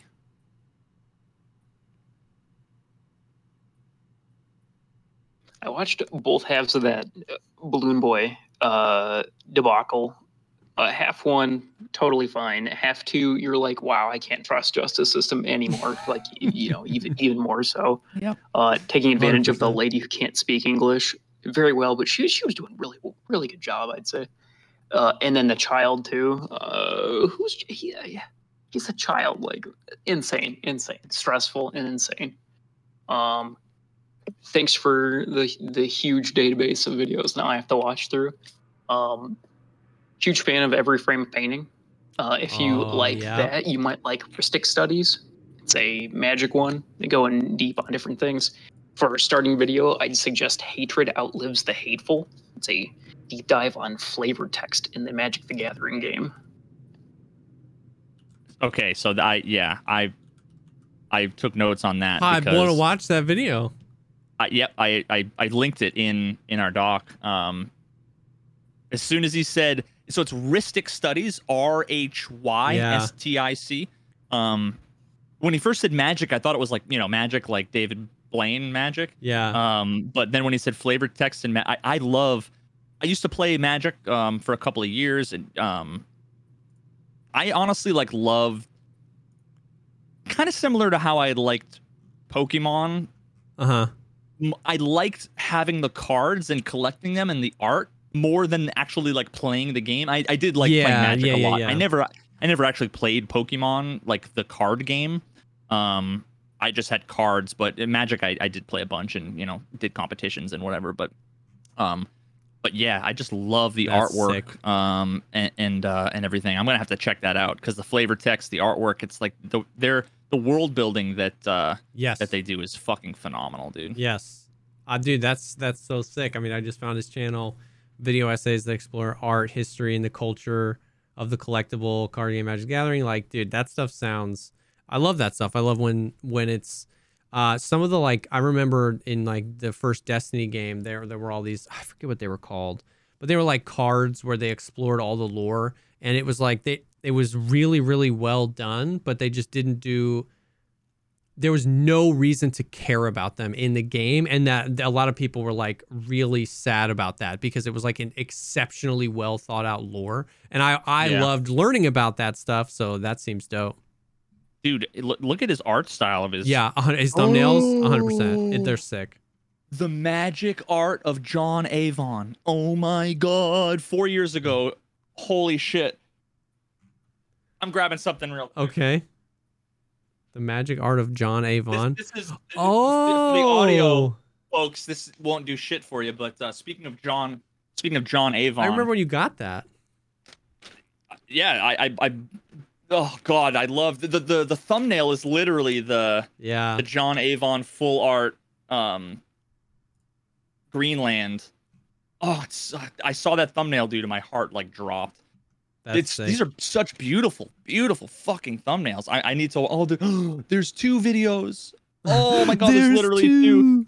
Oh my god, but that's sick. So I'm gonna be watching that. 100%. I'm stoked. Okay, so let me thank you, Brewski, for the message and the recommendation. You're a fucking legend. I'm stoked. Yeah, 100%. All right, and let me play the second one. This one is from Chris, and he has an interesting suggestion that I would like to hear Jesse's feedback on. Hi guys. On episode 54, Jesse, you were asking for a MMO to try, and I'd like to put a suggestion for Destiny 2. Since it's a first-person shooter, I think the transition will be a lot easier for you to get into. It's also got quite some in-depth RPG mechanics, which from the surface doesn't look that way, but once you scratch beneath it, there's quite a lot of stuff you can make, especially build-wise, and the synergies you get with the guns and the abilities and all that. It's free to play as well, so you don't have to pay any cash up front. It's a bit confusing at the start, but so was Tarkov, like in the fact that both games don't tell you anything, like at all, and just throw you in the deep end and expect you to figure it out. So I hope you can appreciate that part as well. New raid came out last week, called Bottle Glass. It's free to play for everybody. So once you get up to the level, if you can get the people, I suggest you really try it, because the raids in Destiny are like nothing else. Mm-hmm. It's a real cool merge between raids from MMOs, but in FPS. Anyway, keep up the great work, guys. Love the show. Yeah, thanks, Chris. Bro. Yeah, thank you, Chris. Dude, I heard about that. Okay, so I put probably 1,000 hours into Destiny 1. Like when Destiny 1 came out, on like Xbox or something? Or on Xbox. Or PlayStation, I don't remember. On a console. Like, I loved that game. I love Destiny 1. And then I probably put like 800 or 900 hours into the Division 1. And I really, really fell in love with that concept. With especially growing up, I always wanted to play WoW. I wanted to play RuneScape. I wanted to play an MMO. But like as a gamer kid, they all had terrible graphics. You know what I mean? And like the fidelity of AAA, single player shooters or something like that was always like, Crisis. Let's push the edge. Let's do this stuff. And both Destiny and the Division were, in my opinion, like this first attempt to bring it all together to give a console player the MMO experience with like AAA high fidelity first person shooter aspects. And I like. Both of those games were widely regarded as like really rough, rocky starts to that genre. Like both games had like a lot of stuff that was broken or balance issues. But a lot of the people that played those games really loved those games, me included, because I like fell in love with that attempt to basically do all the things in one. So I'm very familiar with Destiny. And that's funny, he said that, and that actually reminded me. So the Vault of Glass, that raid was the first raid to ever come out in Destiny 1, and they just added it to Destiny 2 as like a huge throwback. And that was the first raid I've ever done ever in an MMO. Like I never did a WoW raid or in anything, you know what I mean? And so I remember going on Googling PS4 Destiny 1 raid looking for group forums, and then just like squatting up with 4 randos that have done the raid like 60 times, and they like hard carried me through the whole raid, and I got some raid gear, and it was just like the best experience, dude. This was probably 7-8 years ago now. Like, so I heard that they added that. I've never played a game like that. I've never played an MMO, dude. So Destiny 2, when it came out, I played it. I got to end game content when it first launched, and it was like, man, they haven't done enough with the formula. And I've heard through the grapevine that because that came out maybe 3 years ago, 2-3 years ago now, that they've really done a lot with the game, and I haven't looked at it. I didn't know it was free to play because I bought it on console. So I might download it and give it a go, because like I remember loving that, dude, loving that genre, loving those games. And it's cool what they've done with a little bit of the nostalgia with D1 and the Vault of Glass. And I was looking for something, so I maybe definitely give it a go. I very much love those games and loved what those games were trying to accomplish. Interesting. I might have to check it out too, just for something different. Yeah, I mean it's like an MMO, so it's best with friends, especially if you're going to do a raid, which is like a lot of times in MMO, that's the premier S tier content or the raids, and you can't solo a raid. You know what I mean? So it's like, it's definitely something that's best with friends, but I love a game where I'm grinding out the hard version of this mission until I get the rare drop with the piece that has the stats that I want. I remember in Division 1 farming up the currency that you would use to reroll stats on gear to get like the perfect, you want crit on this and you want heal on that. Like, I love that stuff. And so, yeah. Man, I liked that aspect to some extent and in very specific ways of Diablo 2, although Diablo 2 wasn't an MMO really. It was more just like a MO. Yeah. Just massively. It's nothing massive. It's a multiplayer online RPG. Yeah. It's not, you can only have like 8 max people in a game, and that's like rare. Most of the time it's like 6 bots. I'll have to take a look at it. I've seen it a million times and like kind of just went meh. Yeah. Like as a casual observer, not invested in the franchise at all. So I'll probably end up looking at it and be like, again. But maybe I'll give it a different look now that I have a kind of a different set of glasses on these days. Oh, it was fun. All right, let me play the last message. This one is from, I believe it's Kaisen. I don't know if I'm pronouncing that right. Hopefully I am, but here we go. Hey Veritas, hey Jesse. Hope you all guys are doing well. I was watching the podcast, and I know that you guys are kind of taking some messages from the audience to try to get some topics to talk about. And maybe no, we're not. Watch some stuff. So I figured I would recommend the Blackwell Ghosts documentaries. They're on Amazon is where I watched them. I don't know if you guys are into like ghosts or paranormal or any of that kind of stuff, but Ghost? They're definitely a good watch. There's 5 of them. And it's just something where if you're skeptical on the concept or it's, something that interests you, it could definitely be worth it. And I'd like to hear your guys' take on what you think, if it's, legitimate or if it's fake. But yeah. Spoiler alert. Thanks, guys, for the podcast. It's really interesting and just fun to watch. So thanks. Yeah, thanks, homie. Appreciate it. Yeah. I am, he said my favorite word, skeptic. Skeptic, yeah. Yeah. I here's another thing that literally just made me think of spawning an entirely separate channel and it's separate. Basically, videos like the channel would be convince me or like prove me wrong or something. Because it's like, I can already tell you that it's bullshit that, I'm not one that believes in ghosts or the supernatural or anything like that. I don't know about you.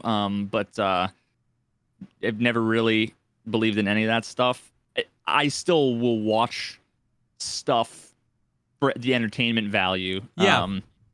But it's an authentic documentary. It's not like a mockumentary. Yeah, and it shows actual ghost footage. Okay, well then they're just lying in the description. Shows purported ghost footage. Yeah. I mean, it's definitely something I'm highly skeptical about as well, and yeah, I don't know. I've actually. I'm still gonna check it out. I have actually like this is definitely like other podcast conversation we want to get to, but I have actually witnessed some weird stuff that I wouldn't necessarily say. Like, I would say I err completely on the side of like I don't believe in ghosts, but I have also had like one very specific incident to me that I physically can't explain. I mean, and it's definitely not pushed me over to like I think it was a ghost, but it's like when someone says they saw a UFO.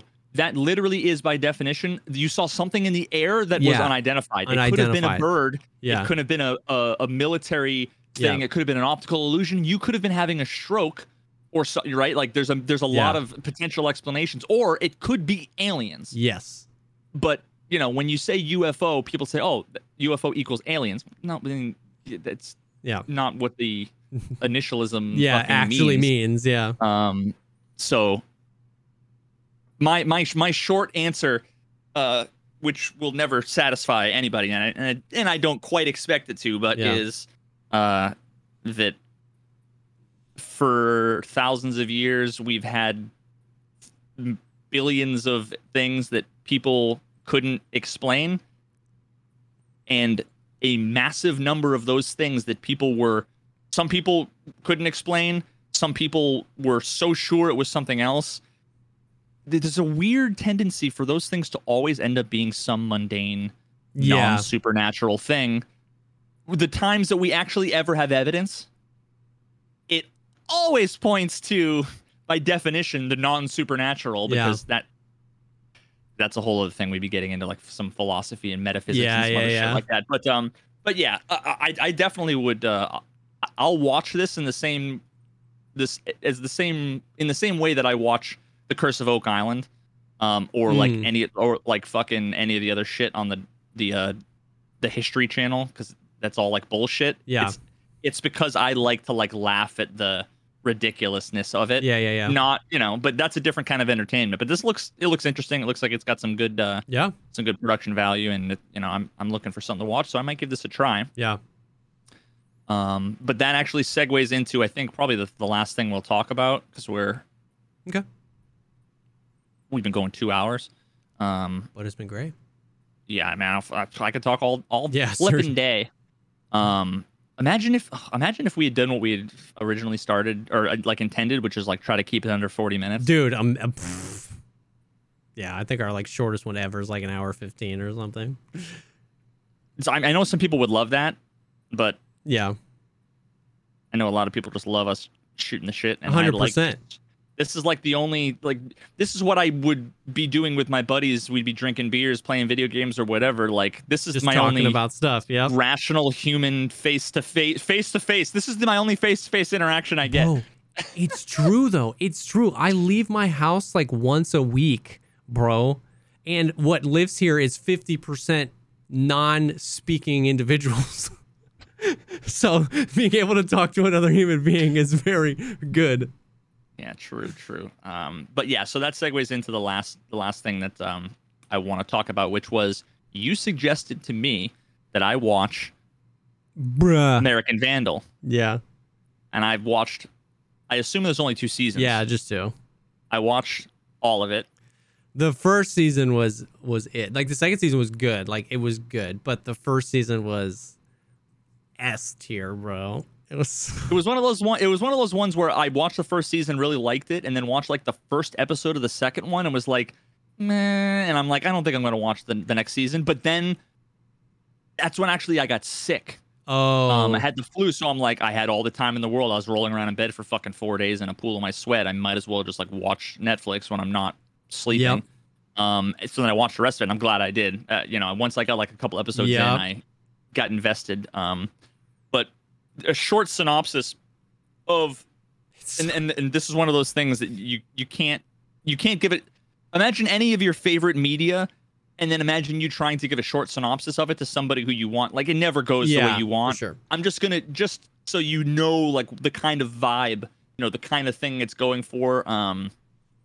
It's a Netflix documentary put on by like a couple of high school kids, but it's like tongue in cheek, but at no point would you. It's not even like The Onion, not like ridiculous like The Onion, but like it's fake. But it's like only barely. Yeah. Like, it's like so meta about it.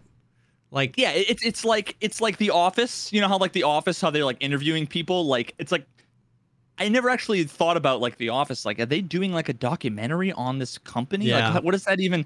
So it's kind of like that, where it's like imagine a TV series about 2 high school kids making a crime documentary, like Serial. Yep. But also about a ridiculous thing. Like also about a ridiculous thing. Yeah, I'll get into both of the things of the seasons in a bit, but I just that alone is like really hard to grok, and it was done so well, to the point where at one point, I think it was the second season, like the second or third episode or something, they allude to. Oh, you know what? No, it was like close to the end of the first season. Yeah. Because after the first 5 or 6 episodes, it started to become like self-aware, where it was like the video, like our video has become viral. So now people are like writing fan theories and sending us information, but it's like none of like, it wasn't, it's a Netflix series. So it just came out at once. It's not like they aired the episodes. They had me really thinking, and maybe they did it some way and I don't know, but they had me actually thinking that like they made a documentary that they put on like Vimeo or something, and it like did well, and then Netflix picked it up and they like did everything.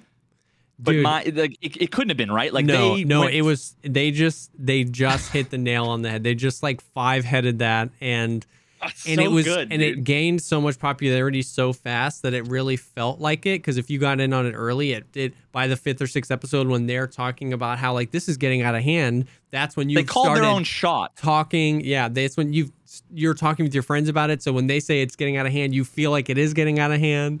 They even like get so meta with it and talk about Netflix picking it up. And it just like it's... And they show like side by side of like the production value has gone up, and they show like a side by side of like the B-roll of the front of the thing. It's like that was literally when I saw that, I'm like, I forgot. They did such a good job that I forgot that this was like tongue in cheek, and I'm like, wait, was this actually like a series before? Before Netflix picked? I'm like, wait a minute. Dude, the guys behind that 5-headed the crap out of that. Like, I would have felt so good if I was those guys. They nailed it. You just kept thinking it was real. You wanted it to be real. It's not those 2 kids though, right? No. It's got to be. But like in the beginning, it's like executive producer, and it's like main character number 1, and I'm like, I'm trying to figure out like who made this. It's like, oh my God, it's so good. It's just, and anyway, I love that. I love the detail in that, and like how the risk, because like that's like, dude, if that doesn't work, it's so cringy. But it worked. They called their shot. They 100%. Literally recorded it. They recorded and said this thing has gone viral, and it's a Netflix success before it was even released. And it in like episode 7, which is it's like so perfect, dude. It's so perfect, because by the time you get there, that's like 2 months into when Oh. Fucking A. Okay, so what it's about, American Vandal, and I thought it was going to be like making a murder, like the super serious crime thing. The crime is at this high school, the teachers came out into their fucking parking lot one day, and on 27 cars were spray painted 27 dicks, just cock and balls, just like the things that we all drew in our Spanish, notebooks and whatever in fucking high school. They spray painted cock and balls. And they all thought it was like the one knucklehead dude, because he literally draws dicks all over the everything. Place. Like, but it wasn't him, but it like might have been him, but then like it could have been all these other people, and then they go so far into, there's a million theories about who had access, and it's so well done. It's so fucking good. But at the end of the day, it's just all about like, it's so funny. You're like taking it so seriously, but then it's like, but then you see a kid talking to a teacher where he's like, but it couldn't have been this guy because he always puts ball hair on the dicks. And like those dicks have like a different mushroom head. Yeah. It's a different mushroom head on the dicks. And it's like, what the fuck? It's just like, dude, it's like a South Park episode without being a South Park episode. Oh my God, it is. They have you in the palm of your hand, the emotions, and they play you like a freaking instrument, where you go into it and it's ridiculous, and it's ridiculous, and they know it's ridiculous, so they get the ridiculous stuff out of the way, and then they pull you away, and then it's less ridiculous, and then now it's serious, and then they draw you back to, oh, this is funny and ridiculous. And because they chart that path for you, you never break immersion from the TV show and go, this is so ridiculous. Because they chart that path for you. They pull you into letting it be okay for you to laugh at it, and then pull you back into it being a serious story. And you feel almost like taken advantage of at the end, where you're like, this wasn't real. Why do I care so much? But it's because they did such a good job of like riding the line so well. So you say that, and it kind of, this is super pretentious of me, but like, there's something in like some of the content that I try to make with my getting Tarkov and stuff, where I'm like, I'm trying to sneak in shit where I'm trying to ride the line between like educational and entertaining, and people are like, I'd never even been interested in this thing. Why am I watching it? But I can't, I definitely have like took a lot of notes from what those guys were doing. It's For so sure. good. There was something I was going to say and I now forgot. But yeah, so then the second season is basically like, now that we're famous fucking people, we've been asked, we've gotten a million emails from a million people and we're going to investigate. It's basically like, it's a play on Serial, if you've ever listened to Serial. Now we're going to help investigate this crime at this other school. So then the kids like travel for their senior project or whatever to like this rich private school. But ultimately it all comes down to this guy who's the turd burglar. And it's all like this Instagram and social media and everything's involved in this. But it all just comes down to a bunch of just poop related crimes. It all started with like somebody tainting the lemonade and everybody drank the lemonade. And it just literally it's what I imagine like when if like SARS broke out in a school, like what would happen. But it's like people just crawling around, shitting in the hallways. It's like just every single sink and like fucking toilet trash and urinal. can. There's just like a kid with his pants down and like girls just like shitting in the trash cans and like in their lockers. It's like they call it the brownout. Yeah. It's just like this epic fucking the worst day of everybody's lives. And then there's all these other crimes that keep happening by the turd burglar and trying to figure out who did it. And yeah, they twist around. Oh, this is what I was going to say. They do such a good job. And I really would love to know if this was intentional or not. I sent you, it was in the middle of another conversation that we were having, but I sent you like a episode 4, bro, I figured it out. Because I'm one of those people that loves to solve it early. Yeah. Because like I pay attention to like the, what's the subtleties. Like what's the name in that phrase? Something's gun. Chekhov's gun. You don't know Chekhov's gun? No. Chekhov's gun is a concept that describes how every element of a story should contribute to the whole. It comes from Anthony Chekhov's famous... if in the first act you have hung a pistol on the wall, then the following one, it needs to be fired. Otherwise, don't put it there. Understood. So I'm always like looking at things like, because whenever you watch them, almost always something happens at the end of the critical path of a movie or a TV series. Yeah. And you're like, oh, there was a fucking hint that you didn't think about. So I'm always like theory crafting about how all the different ways that could happen. And then if I was wrong, then I like, okay, I can use that myself. So let me say, I want to like bounce my theory off of you. And there's so many theories and so many characters that I don't care saying that this wasn't the one. Yeah. But I was fully convinced, at least of one thing, that the co-producer of the quote unquote documentary, his buddy, like his sidekick, I was convinced that he was the one who had access, because part of the crime with the dicks is that they had to spray paint it, but then also have enough technological savvy to access like the FTP server in the room that you needed a key for, that only certain people had a key for, to then delete the footage from the security cameras. Yep. So, and then like the people who had access were like the people who work in like the fucking AV lab. And these guys were 2 of them. So I'm like, it has to be like, it'd be perfect that one of them would be like the guy working on the thing. And he's just like, it would be perfect that the guy is scared that they're getting closer to like figuring it out. You know what I mean? At one point, there was like 2 episodes where the main kid was like saying like, it's really weird that like this teacher said this and this teacher said this, and why is she defending him? And the secondary kid was like, I don't know, dude, that doesn't seem weird. Yeah. And I'm like, it seems like this motherfucker's covering up like something. And it was like and I was paying attention to it, and they kept doing it and they kept doing it. And then like episode 4 or 5 or 6, then all of a sudden it didn't happen anymore. And then he never ended up being. Yeah. And I'm like, I wonder if that was a complete did they fucking bait me misdirect. Into that? Yep. I don't know. Like, I don't know either. I remember thinking that too. I remember thinking like, it really wouldn't surprise me if he was up to something sus. And then it just never panned out. But it wasn't such big of a detail that you were like, it was a clear misdirect. Yeah, exactly. It's good that it kept you wondering. Dude, it was, I was fully convinced that, because originally the whole idea was that like it was one person. It was this guy, Dylan. But then they're like, it couldn't have been, there's not enough time, and he didn't have the experience. So I was thinking like, it was probably some other student that probably did it for some reason because like a teacher told him to. Yeah. And then the teacher convinced the kid to delete the footage. Maybe he didn't even know what he was about doing, it, but like yep. maybe it was an innocent thing, you know, that kind of thing. Because then that's how you get like people to dislike the main character, how they have the character arc where they make the mistake and then they have the redemption. I was like, it's always this half-ass thing where like, oh, it turned out he killed the guy, but the guy had his infant daughter at gunpoint, so it's actually okay. It's like, well, then it doesn't even fucking matter. The stakes were okay, so you know. Yep. So I thought they were gonna go that route, and they didn't. They just went fucking so over and. Fuck it. So you guys should watch it. It's called American Vandal. American Vandal. Both seasons are worth watching. It's super good. There's just a lot of. It's not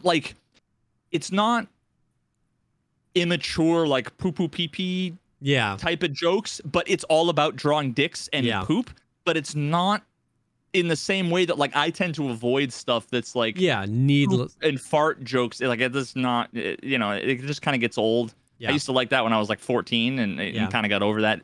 What makes it so good is it's truly unique. Like in a world where every TV show is like you can so easily call it the X of X. It's the Game of Thrones of modern times. This is the Dark Souls of this. Like, how do you explain American Vandal? It's just the only way I would explain. Well, actually, you know what I would say? It's Serial meets Spinal Tap. Because Spinal Tap is the fake documentary, which I put on your list to watch. I know.